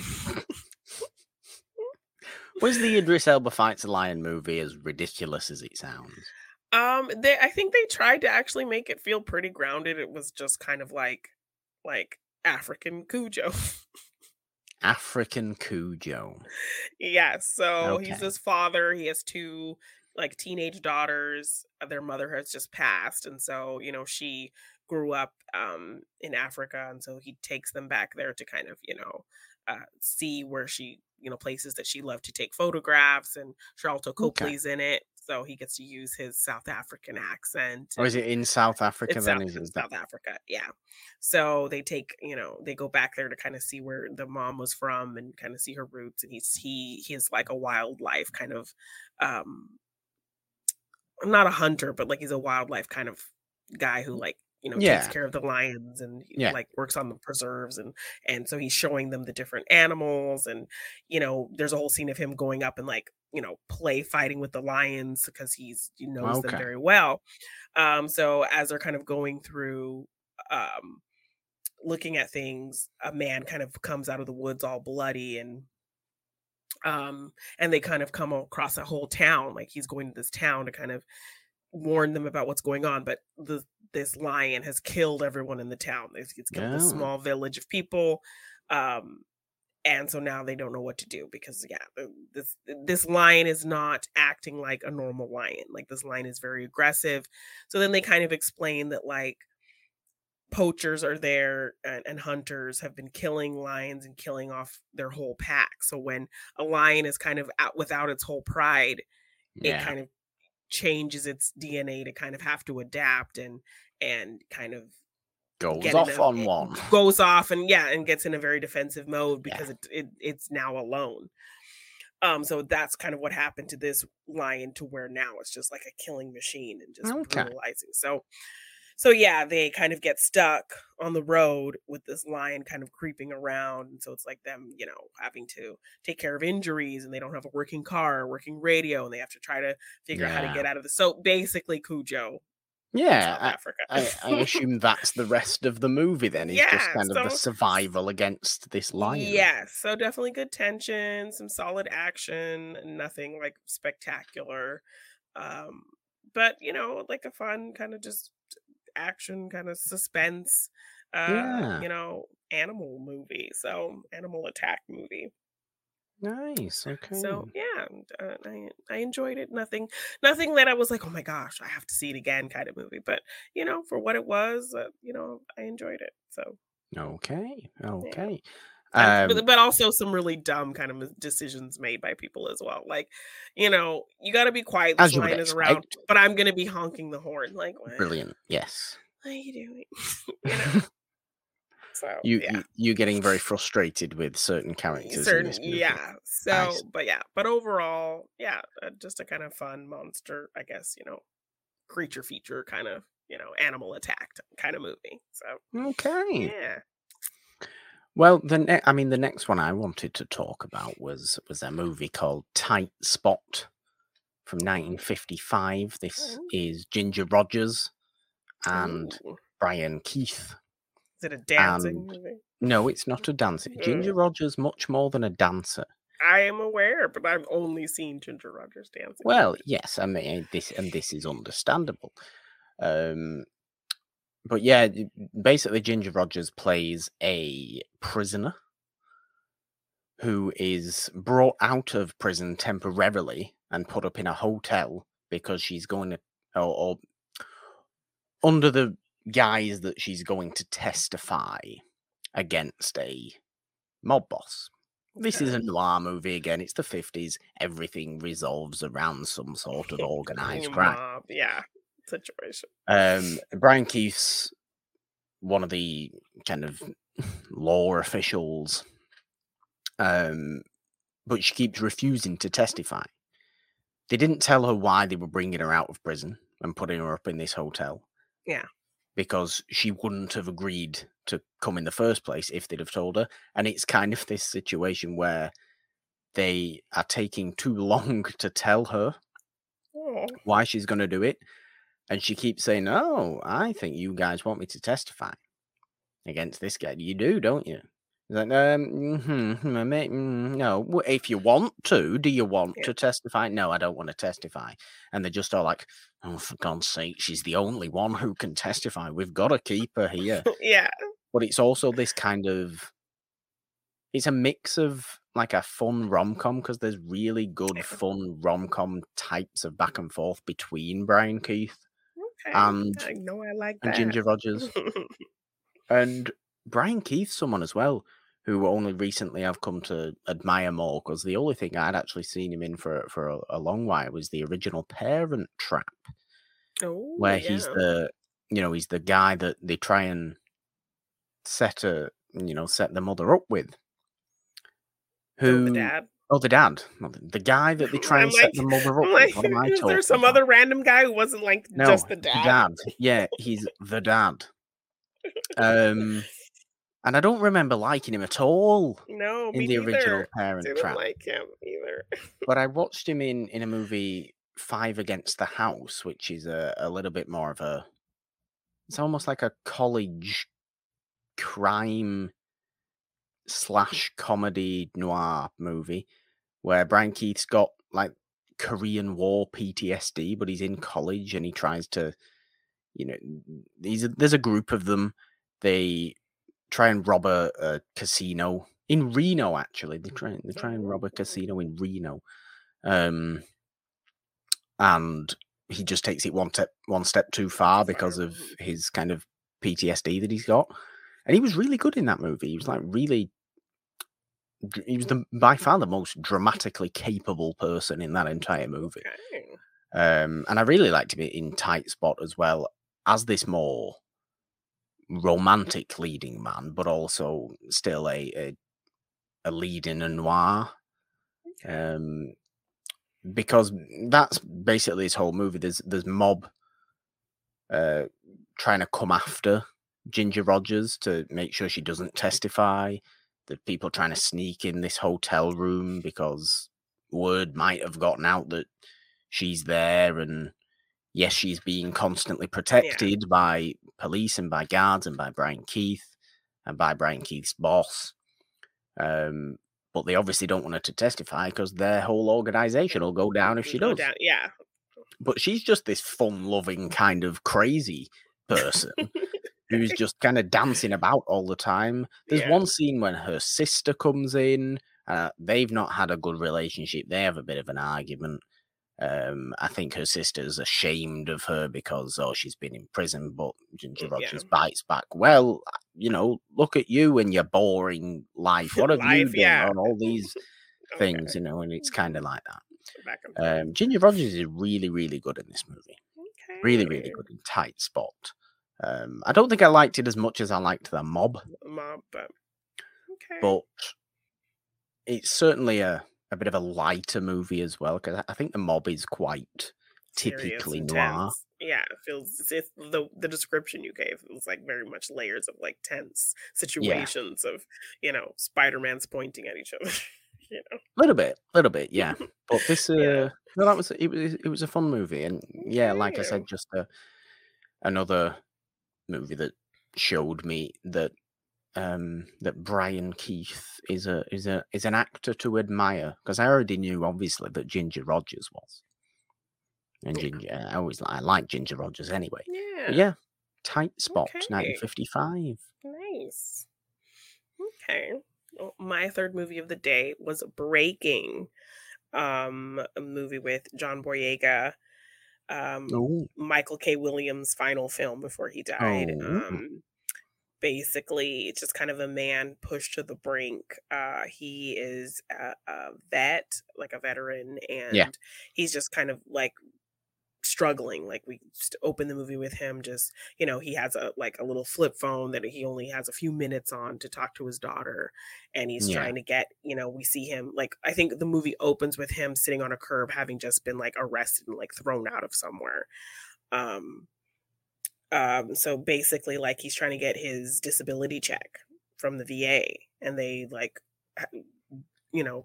have done all these loopholes to where, oh well, no, you had like outstanding um fees on your courses, so mm, your disability check's being taken out for that. yeah, And he's like, well, no, that's not how that should work. Like, I need this disability check. I need my money to take care of my, my daughter and my wife, and you know and they refuse to give it to him. So then I think he kind of makes a scene in the VA, and they end up arresting him and throwing him out. So we see him kind of living in a hotel, and as he's kind of going to his room, the hotel person's telling him like, "Hey, guy, like, you better pay your rent." So like we they set up that he's really yeah, struggling and he really needs this money, and the VA is just kind of screwing him over, and like, just a very kind of interesting commentary on, like, these people fight for their country, and then look how you treat them. yeah, You make all these loopholes to where they can't even get disability money that they need to survive. So he ultimately ends up holding up this bank. He says he has a bomb. He lets everyone leave except two tellers, kind of the two kind of senior tellers, and one teller, she notices kind of what's happening, so she's already kind of getting people out. So it ends up just being the three of them in there, and Michael K. Williams is the negotiator that comes and tries to talk things through with him, and John Boyega's like, he's like fairly certain he's going to die that day. It's based on a true story. This was a real person. This really happened. okay, Um, he's fairly certain he's going to die. But Michael K. Williams is determined to, genuinely get him out of this alive. And he just and like, even the bank tellers are like, whatever you want, we'll just put the money in your account. Whatever it was, we'll put it in your account. And he's like, no, I need people to see this. I need the news to see this. I need people out there. I need fire trucks. I yeah, need people to see that this is what the VA does to their vets. This is what the VA does to okay, people. So yeah, it was all kind of a matter of principle for him. It wasn't about the money at a certain point. He needed the world to see that this is how America treats their veterans. that's a very commentary movie then. Yes, that the VA needs to be the one to give me this money. Yeah, So, it's just, you're feeling for this guy who's going through this. These tellers are kind of scared, but also kind of sympathizing with him in a way. But they're also scared because he's saying he has this bomb. Michael K. Williams is oh, trying to sympathize with him and understand what he's going through, because he also is a vet as well. So they kind of bond over that. And you can tell he's really just trying to get him out of the situation. And you kind of just tension of like, is he going to get out of this? You see him on the phone talking to his daughter, all of these things. So it's just like a really great build. John Boyega gives a really great performance. I feel like this movie probably should have been released in like the fall season if they really kind of wanted to get Oscar attention on it. okay, But because like all these movies I saw that day were just definitely movies that probably should have been released in the fall time. These were not movies that should have been yeah, released at the tail end of summer, because they were not really kind of summer blockbustery kind of movies, particularly this one. It was a very kind of quiet, simple movie, very short. It ended like when you least expect it to end. okay, And then also just knowing that it's based on a true story is just kind of like a really interesting commentary on how vets are treated in this country. So yeah, John Boyega really gives a strong performance. Really just makes me sad that Michael K. Williams is no longer with us, because he was great in this movie. He really, made you feel like he cared about this guy. And Yeah, so really just solid kind of tense, quiet film, very simple, straightforward film, kind of, a bottle episode type movie just taking place Okay. in one location but very interesting and intriguing, and I really liked Breaking. So, You've definitely gone for a good mix of movies on this yeah. particular day, I think. I tried. Um, no, less so of what I'm doing, really, lately, You're kind isn't of it? just Just another watching the same noir, type another of noir. movie. Yeah. Um, I mean, the next movie I wanted to talk about was Murder by Contract from Ooh, 1958 with okay. Vince Edwards. That is probably the best made of those three movies that I've named so far. Okay. To be fair, probably the best made of all four movies that I'm going to talk about. I still think I preferred The Mob to this, but it really, really was an interesting movie. It's basically about a hitman. A hitman for hire. Yeah. Who has his own, struggles in life. You get these kind of Taxi Driver-esque training scenes Ooh, okay. at the beginning of the movie where he's kind of just doing press-ups in his own apartment and Yeah. looking at himself in the mirror and Okay. things like that. The Blu-ray actually does come with an introduction by Scorsese, who says as much that Oh, he took that a he lot kind of took from that. this movie. Okay. But he's a really, really interesting character because he seems pretty cold, emotionless, and just kind of, you see him at the beginning of the movie go, through a couple of hits and then actually take out one of the guys who's been giving him jobs because Yeah. his boss told him to take him out. Yeah. So he's absolutely he's kind of this cold-hearted, cold-blooded killer for hire. I.e. the title Murder by Contract. Yes. Pretty straightforward. But then has this bigger hit to do, bigger job to do. He travels to LA, and there's, again, it's this situation of, it's somebody who's going to testify against the mob. The mob, yeah. But this is the other way of Tight Spot, where Tight Spot was about protecting that figure. This is about trying to get rid of that figure because this person who's going to testify, because this trial date's been set, and Vince Edwards goes to LA. There's these two guys waiting for him who are clearly part of the organization, who he then spends the rest of the movie with.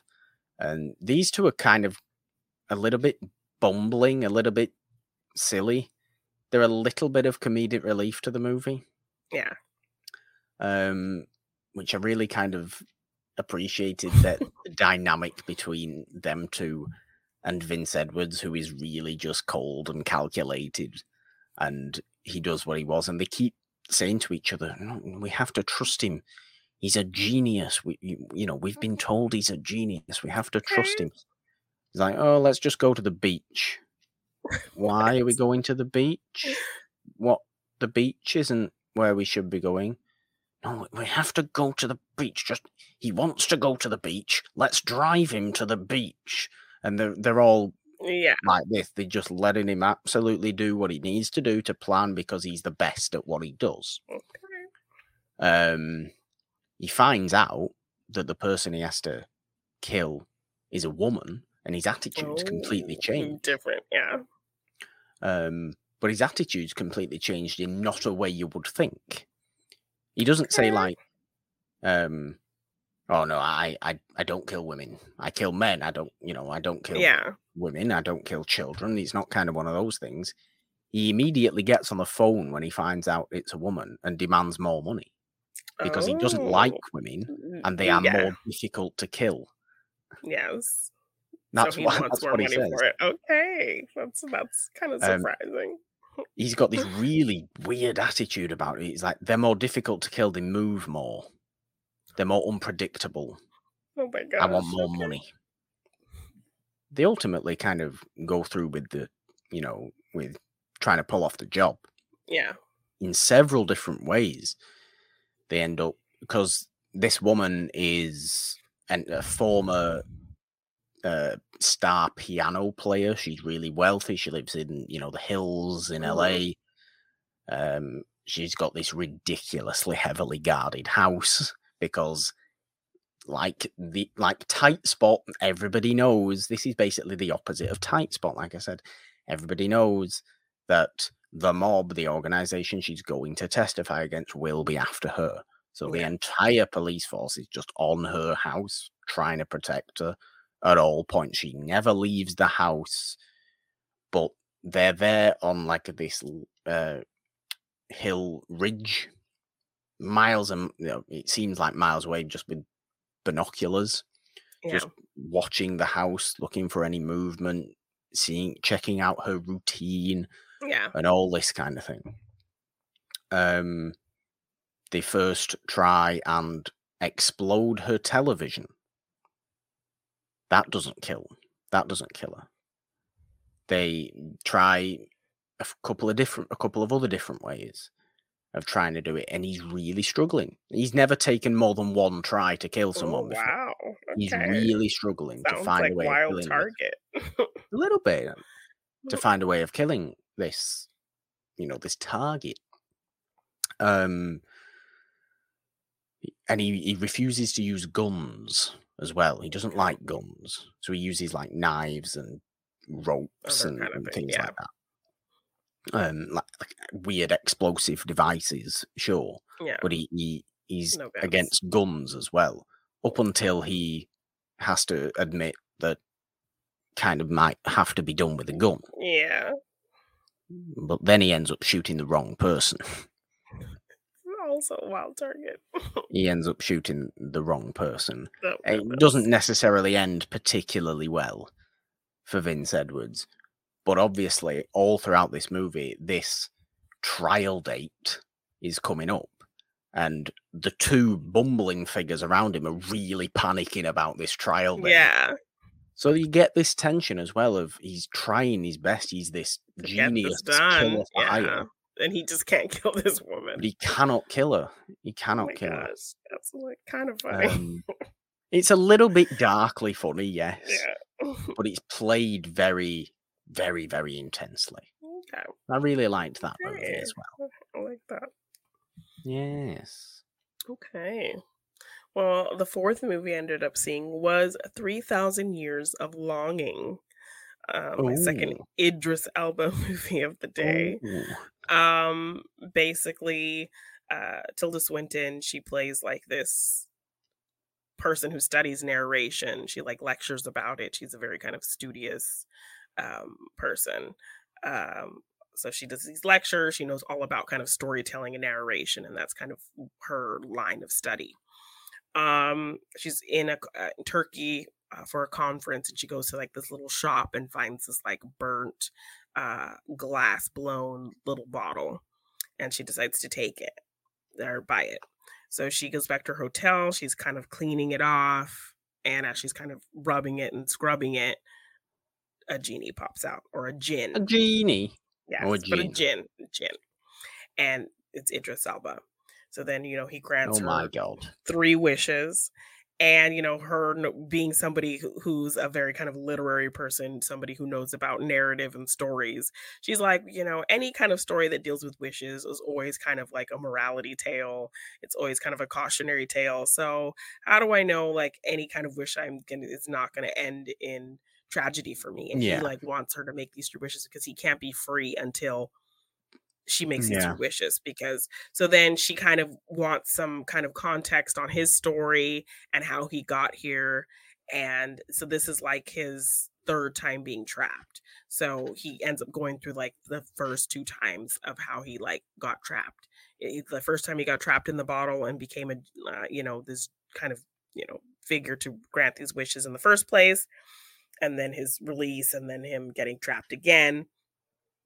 So he ends up just kind of narrating and telling her the stories of his life and how he ended up in the bottle several times, and things he had to do to kind of get out of this situation. And he talks about how, throughout time there were beings that found him, that he helped, that he also kind of fell in love with as well. Okay. And so she kind of wants some context before she makes her wishes. So then ultimately that helps her decide on what her first wish is. And um, so yeah, I don't want to get into too much of like, what happens in the movie. But Yeah. again, another movie that I think would have been perfect for fall because, these are two great actors. Um, this movie's a lot of fun. It's directed by George Miller, who has probably the Okay. most eclectic filmography ever. Yeah. Um, and it's a really kind of fun magical story. The CGI is really weird, and sometimes it's great, sometimes it's really bad. Like she's like standing there in her hotel room, and when she first releases Idris Elba, he's like huge behind her, but it looks very much obvious, like old school green screen, that she's Oh. her normal self is standing in like large Idris Elba behind her. Feels very, very green screeny, It like really doesn't bad. seem like the kind of movie those two would do. No, but it's the kind of magical elements, the Yeah. storytelling aspect of it is played really nice. You're really kind of interested in his story, and kind of she's interested in his story, so you're just kind of sitting there with her listening, and he's kind of talking about his lost love that he's dealt with over the time, and trying to get people to there's a certain point where the person who he was granting wishes to kind of screws up her wishes and doesn't make her third wish. So then he gets trapped and cursed to be invisible. So he can't even make himself known to anybody. Like, here's my Oh. bottle, get it so I can, Yeah. be released. So he's just trapped for years and years, being completely unseen. So Okay. yeah, he's just kind of sharing his story with Tilda Swinton, and she's getting this context so that she can finally decide what she wants her wishes to be. And he's kind of just anxiously waiting because he can't be free until somebody does their three wishes, because he always gets to a certain point where you know people make their wishes, but either they don't get to the third one, or the third one is kind of like messes everything up, or so yeah, it's kind of telling his story and then their story together. Um, because she's like this lonely woman. She has no family, she has no kids, she has no husband. She's kind of lonely. Okay. So this is kind of like this new discovery for her. And she's at first she's really not open to it. She's like, I have everything I need. I don't need anything. I'm content with my books and my learning. And you know, and then in kind of hearing his stories of longing and love, she kind of is like thinking that, of things that she might want out of life, at a certain point. But she needs him to kind of talk to her about his stories, because she, doesn't really have the desire for any of those things Yeah. until she kind of hears him talk about it. So yeah, it's a very Okay. kind of fun, magical fairy tale of a story. Um and I really enjoyed that one. So but yeah, I definitely think it should have been released in the fall, because I don't think it did very well. I don't think it's doing very well, but I really think Um, people should see it, because I think it's a really kind of fun fairy tale type story. So, and okay. great performances from the two of them. So, Okay. Nice. yes. Well, the last movie I wanted to talk about was Seven Sinners. This is Oh, they're not a noir movie. This is a okay. Marlene Dietrich movie from Oh, 1940. okay. That's obviously it's got its Marlene Dietrich Yeah. musical numbers in Oh, there. It's got its okay. romancy romance in there. Her male lead, her romantic partner in this movie is actually John Wayne. Oh, Um, interesting. Wouldn't have put this them together. no, this is when she was at Universal. This is in the kind of early 40s. Okay. But I love Marlene Dietrich. I watched this movie as a palate cleanser from all the noir, and Ah, it okay. served its purpose as doing that. It's very much a vehicle. It's very much a you know what you're going to get and you get what you get Yeah. with the movie, and it satisfies you in that way. But basically, Marlene Dietrich's playing a kind of a singer, like a nightclub singer who tours around like Pacific Islands because she Yeah. keeps getting deported for causing too much ruckus. Ooh. Because every man she possibly comes across is just head over heels for her, Oh, of obviously. course. Yeah. So every one of these little islands are just like, no, we're not having you here. You're causing too much fuss and destruction and Too much trouble. chaos. Mm-hmm. Every one of these guys on these islands are just running around, crashing around, fighting, breaking stuff, destroying places because she's just this desirable. That she keeps getting deported, so she keeps just moving from island to island to island to island. So she ends up going back to this island that she actually used to be at a long time ago, where people or the nightclub owner is a little bit terrified of her. I mean, he loves her because she brings so much business. Yeah. But he's a little bit like, oh God, you're back. Oh no. Oh no. Oh yes, this is great, but oh God, no. Yeah. He's a little bit like that. The Navy's there, so she kind of falls in love with John Wayne.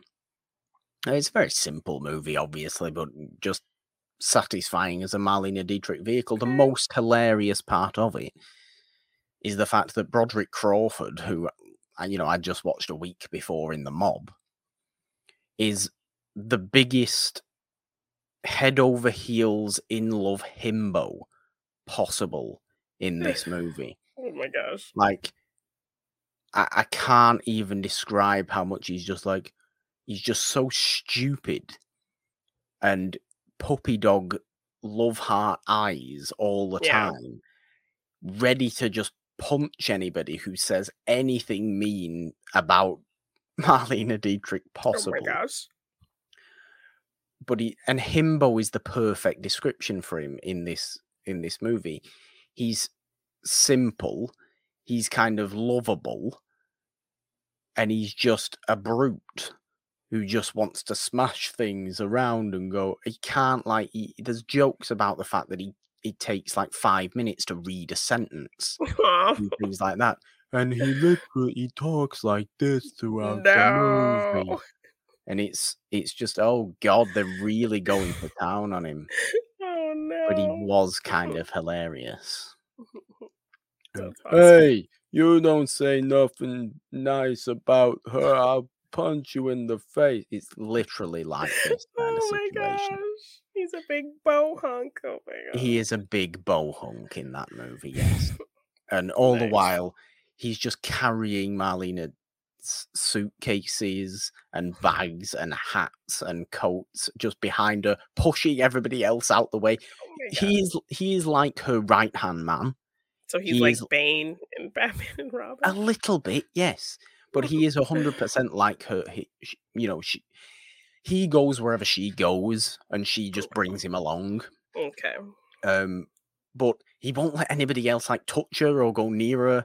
Or even when she's performing, he's kind of following a step behind. He's like a shadow. He's kind of following a step behind, going, don't touch her, and pushing people out of the way and smacking people. Okay. And just go away, get away, make way. And it's just, it's the kind of character that I just imagine most people were like when it came to big movie stars of the time. Just utter adoration of them. Well, it sounds also like, I don't know if you remember the animated movie we did, Cats Don't Dance, where our kind of Shirley Temple figure, Darla Dimple, had this ridiculous, dopey butler kind of character named Max, who was like her enforcer. Oh, vaguely, yeah. Vaguely. A little bit, yeah. It is very much like that. But, there's a little bit of a subplot of Broderick Crawford trying to get back into the Navy because he was discharged from the Navy. I forget why. So he's kind of trying to get in with John Wayne and help out. And he sets John Wayne up with Marlene to get himself back in the Navy and this kind of thing. Yeah. But it's a fun movie. It's a fun movie. And I always like watching new Marlene Dietrich movies as well. Yeah, she's great. Yes. That's the final one I wanted to talk about anyway. Well, I was gonna see the 4 movies, and then I saw there was a movie one more I could make that day, so I decided to squeeze in one last film, and that was Bodies, Bodies, Bodies, which is basically like Ooh, a Gen Z murder mystery movie. yes. With I'm actually do want to see that. It's not out here yet. no, I had a lot of fun with this movie, I really liked it. It was just really funny, like, Lee Pace needs to do more Lee comedy, Pace. he's great, yeah, because I like, didn't know one of Lee these Pace was girls yeah, one of these girls is, like, dating this older man that she met on like Tinder or something. So she brings him along, and Pete Davidson, which I haven't seen a lot of Pete Davidson really in anything. I didn't watch The King of Staten Island or anything like that. So this was kind of the first time of me seeing him like outside of SNL or outside dating random people. Okay. Um Yeah. so yeah, he was pretty good in this. Definitely felt very much of Gen Z culture, just the language and how they kind of relate to each other. Maybe it'll And annoy me then. no, but it's kind of mocking it, but also kind of embracing it. Um, and it's really smart in how they kind of handle these characters and Okay. this type of this culture. And it's really funny. It's kind of suspenseful. Like it's a boiling point. It's almost like Lord of the Flies esque in the fact Okay. that like nobody knows because it kind of starts with all these friends at this big fancy house and they're gonna have a hurricane party. So they just want to have a big hard party at this house while a hurricane's going on outside. And they decide to play this game, Bodies, Bodies, Bodies, where each person draws a paper and whoever has the X on their paper, they're the killer. And so they have to kind of, they turn off all the lights, they just have flashlights. And if you're the killer, you tap somebody on the shoulder and they end up dead. Okay. But so they're playing this game and they kind of establish that whenever they play this game, someone always gets upset or cries or it turns into a drama, but they decide to play anyway.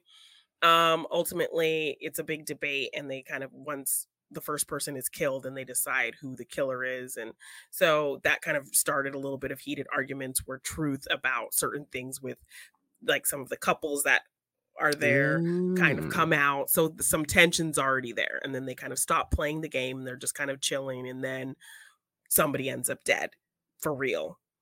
And so then Okay. it's kind of like this who did it, and everyone's paranoid and bringing up kind of old grievances and blaming each other for stuff and bringing up old emotions and kind of fighting. And so it's like really kind of high tension drama, just bickering, and you just don't know who the killer is. And so that builds the tension there, but all done with kind of like Gen Z language and, kind of their attitudes towards things and like It really might annoy me because I really thought it sounded like such an interesting movie, but I didn't no realize it was in heavy dialect. no but it's really funny how they use it. Like one of the girls, like somebody ends up dead, and at this point Lee Pace's character has gone to bed, so they're like, you brought this guy here and we don't know who he is, and it could be him. And so like instead of like just kind of going to see, she's like calling out to him and they're like, shut up. Like, why are you calling for him? Like, he could be the killer and you're calling for him. And like, she won't shut up. So they cover her mouth and she's like, stop it, you're silencing me, you're silencing me. God. Yeah. And like in relation to like somebody talks about how they have like they're dealing with a drug habit or like some very kind of serious like bipolar. Mm. And then this other girl's like, oh, I totally relate, I have body dysmorphia. So just like Brilliant. just like Okay. so out of Okay. touch I kind of. get it. I Yes, get it. out of touch kind of, you know seriousness from a Gen Z Yes. person for things Yes. that like really don't need to be serious. But yeah, this group of friends who have known each other forever, in their paranoia of trying to figure out who this killer is, like their true colors kind of come out. They're really starting to kind of like come at each other with just old grievances and things that they've been mad about but kind of been just hiding all this time, and just all kind of suspecting each other. So then there's that paranoia, like the Lord of the Flies type kind of vibe. Yeah. So yeah, it's a Gen Z Lord of the Flies murder mystery kind of Okay. situation happening. So it's a lot of fun. It's funny, very much like it'll keep you guessing once the reveal kind of happens on, who the killer is and all of that. It's very kind of like, what? Okay. Okay, So yeah, okay.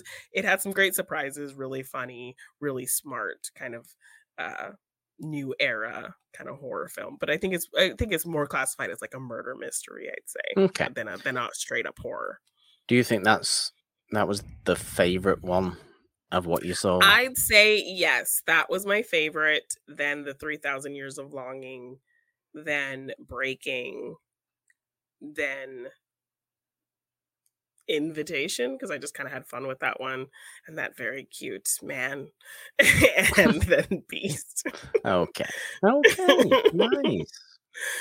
Well, do we have time for a little bit of fun and games, Janine? We seem to be on a long episode I today. know. What we talked Somebody's about for so long, but yes. I should we mean, do yeah, a little bit of fun and games? we can do a little bit of fun and game, sure. Because I think what we do have is a few fantasy movie trivia questions in honor of the Rings of Power. Yes. We have a few fantasy movie trivia questions for each other. I think we have 5 each, Janine. Yes. 5 each. You like to go first, as you always do. Like to go Yes. first, don't you? Because you're so insistent on the fact that you go first. But yes, I suppose we should we just get straight on in Yeah. Let's to the crack fun and on. games. Okay, Yeah. let's crack on. Fun and games. 5 questions. Fantasy movies. Question number 1 for Janine. Who plays Prince Caspian in The Chronicles of Narnia? Prince Caspian. Oh my gosh. Barnes. What's his first name? Barnes, right? Barnes. Bucky Barnes? No. I Don't think put it that was in my Bucky head. Barnes. I don't remember his first name. Oh. My friend Carla's like in love with him. So let's see. In love with him. Yeah. Barnes. I think it is Bucky Barnes. And now my brain wants to say Troy Barnes, but that's like Troy Barnes from Community. It's not Troy Barnes from Community. It's also not the Winter Soldier. I know.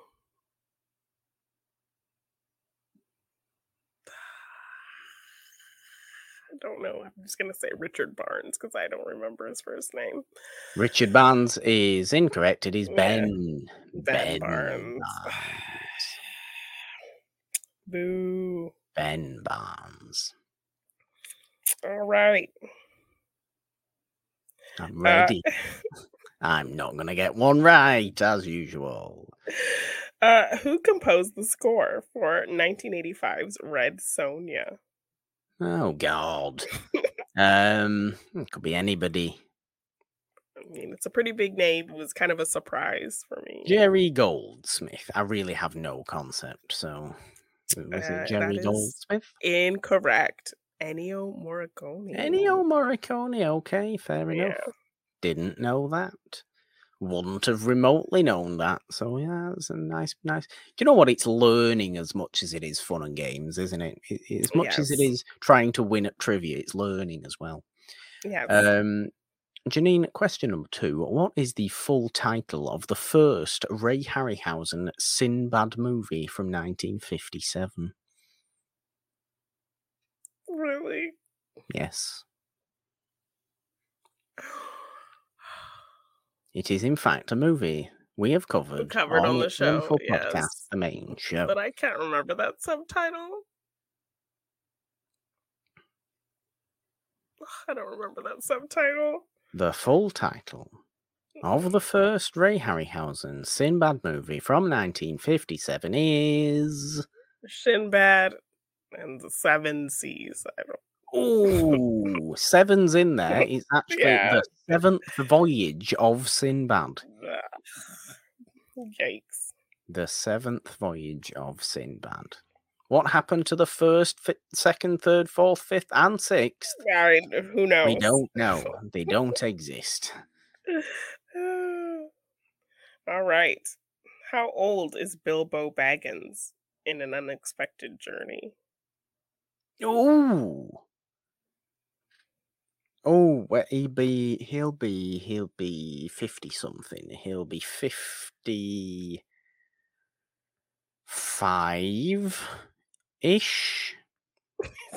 55-ish, really? 55-ish.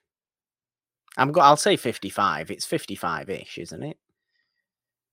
It's 50. It's 50. It's 50 exactly. Fair enough. Yes, Okay. 50 exactly. Okay. I probably should have known that. Yeah. Probably should have known that. Well, here's a Lord of the Rings question for you. Because I want the full names of Merry and Pippin. Oh my gosh.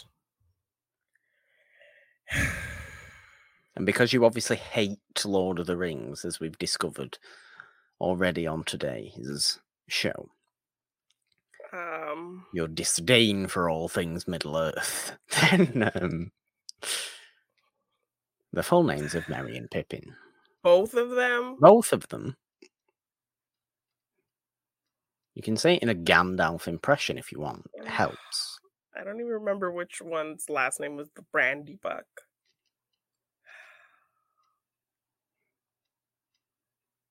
It does help if you say it in Gandalf's voice. No, it's not going to help. I just know one of them's their last name is Brandy Buck. It is, yes. What's the other last name? I don't remember. So mean. Oh, Janine. So mean. We are looking for Meriadoc Brandybuck. Yeah. And Peregrine Took. Yeah, yes. As in Fool of a Took. Yes. Terrible. Nobody's got a question right yet. What's going on? This is terrible. No. Okay. What is the name of Sarah's kidnapped baby brother whom she's searching for in the labyrinth? Oh, God. Why am I thinking it's Timmy? Is it Timmy? Why am I thinking it's Timmy? You're thinking it's Timmy because it's close. Toby. Toby. God damn it. I knew it was T. I knew it was T. This is dreadful. It's a good job the Schmodown's ending, Janine. What would you do? Yeah. Oh, you might get this one though, given that this one is very Janine. Fantasy movies. Who plays the male lead in Frank Capra's Lost Horizon? It's a fantasy movie. I know. I don't remember this guy's name. You're supposed to be a Frank Capra expert. I am, but as soon as the Schmodown ended, I let everything just seep out of my brain. And this is understandable. Who plays the male lead in Frank Capra's Lost Horizon? Without Googling.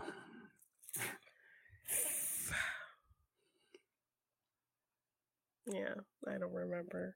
I give up. It is Ronald Colman. Okay, yes, that sounds. Could you at least tell me where Lost Horizon is set? Shangri-La. See, you should have asked me that. Should have asked you that, but I didn't. I asked you Ronald Colman. Okay. In The Princess Bride. Ooh, right. What is the name of the drug Vizzini tries to test Wesley with? Or the poison?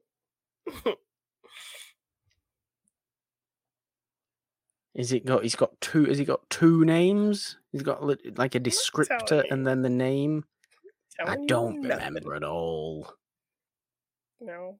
I don't remember at all. And I don't want to be thinking too much of this very long episode of Monday Madness. What is Iocane powder. Iocane, okay. Fine. Wasn't gonna go for that either, to be honest. Okay. You might get this one. I would go as far as to say you should get this one. In Harry Potter, what is the name of Hogwarts flying teacher and Quidditch referee? Madam Hooch. Yes, okay. Janine's 1-0'd me right at the end. Can I pull back to tie the game with the last question? Please, please, please, please, please, please don't pick a hard question. Come on. Come I on. have a couple. Okay. I'm In praying. in Encanto, Ah, what are the powers of Mirabelle's sister Isabella? I haven't seen Encanto. Seriously? Is that the Bruno one? Yes. Yeah, I heard that song and then just went, it's an annoying song. What are the powers? I don't know. Telekinesis? I've literally got no concept. my I really gosh. don't know. Mirabelle wears glasses. I know that. You should watch it. It's a good movie. Very dismissive. I'm not dismissive. Yes, I heard that song and it was rap, so I didn't watch it. Yeah, that's not dismissive at all. No, it isn't. Isabella has the power to make things grow. Okay. Plants and flowers and things. Well, that's a nice power. Yes, I like that. I like that as a power, admittedly. Well done, Janine. You win the very defensive trivia game 1-0. Congratulations again for winning another fun and games. What a surprise. What a surprise. Good show today. Yeah. Nice discussions. Fun stuff. Movies. Middle Earths. Fantastic Fours. Winnie the Poohs. Megan Thee Stallions. Megan Thee Stallions. Exactly. Exactly. Janine, this show, Monday Madness, is not the only show we have on this podcast feed, nor is it the only thing you can find on the It's a Wonderful Podcast YouTube channel, is it? No, other things you can find on this very YouTube channel are watch-alongs, fun videos from both of us, movie reviews, Morgan's movie collection videos. We do fun discussions on TV shows, all kinds of stuff. So please check that out. We're doing trailer reactions now as well, which has been really fun. So check all that out on the It's a Wonderful Podcast YouTube channel, along with this very show. But the other shows we have on our podcast feed are every Wednesday. We have Morgan Hasn't Seen, where I force Morgan to watch things he hasn't seen. And we are getting into a brand new series. So that's very exciting. We're dipping a toe into spooky season and talking horror comedies all September long to get ready for October. So check that out on Morgan Hasn't Seen every Wednesday. And of course, every Friday we have the main show, It's a Wonderful Podcast, where we give love to classic films. Absolutely. It's The Gunfighter from 1950 on the main show. This week, a really, really good movie. But yes, Monday, Wednesday, Friday, we have you covered on the It's a Wonderful Podcast feed on Anchor, Apple Podcasts, Spotify, Stitcher, Google Podcasts, Castbox, Amazon Music, and everywhere else. Subscribe, ding your notification bells on this YouTube channel if you are watching Monday Madness in its full video glory, as I prefer to watch it myself. Do I watch my own show? Sure. Sometimes, not always, but you know, it'll be on sometimes when I'm doing things. Why not? Even though I've already had the discussion and really don't need to. Do I just watch it on mute sometimes? Sure, because it's just on. It's just nice to have something to look at. Yes. Even if it is my own face, but usually it's your face instead, as I don't like to look at mine, Janine. But yes, subscribe to the podcast feed as well. Find that everywhere. Running across the bottom of the screen, if you are watching the video, is links to the Patreon if you would like to support us that way. There is a link in the description. There's also a donation link in the description, as well as our social medias, our Twitter, the show at It's a Wonderful One. I am on Twitter at the Purple Dawn with a 3 instead of the E in the because, Janine. 3 is the magic number. On Instagram at just the Purple Dawn. All your, I don't know, Middle Earth stuff swear. I didn't even know what to say then. I didn't You have a little fun little thing. thing there, no. You can find me at Janine Devine _ on Twitter, Janine Devine on Instagram and TikTok. If you want to get any merch for any of our shows, you can see it scrolling on by or find it in the description below. We have a Teespring shop. Just search for us. It's a Wonderful Podcast on teespring.com. We have some fun designs over there. All the logos for all of our shows on all kinds of merch. Or you can check out some of the Stranger Things designs we have as well. And if you want to purchase any of my art in print form, you can find that at my Big Cartel shop, g9design.bigcartel.com. There we go, indeed. Would you like to do an impression, Janine? I'll give you a choice. Right, okay. You can use really elevated Tolkien language, like every character in the Rings of Power speaks so eloquently. Oh my God, doesn't everybody just speak so perfectly? Yes. Nobody says anything. Everybody's language is just unbelievably clean. Yes, it's great. Yeah. Or you can do it in an impression of Megan Thee Stallion, which I'm not quite sure what that is. But... I don't know what that is either. Unless I just go, Is that what she does? Is that, yes. what she does? Yes. You could do that if you want. Just do 3, that. 2, A horrible 1. noise. Well done for Miss Stallion. I'm proud. Yes. I'm proud of that. Bye.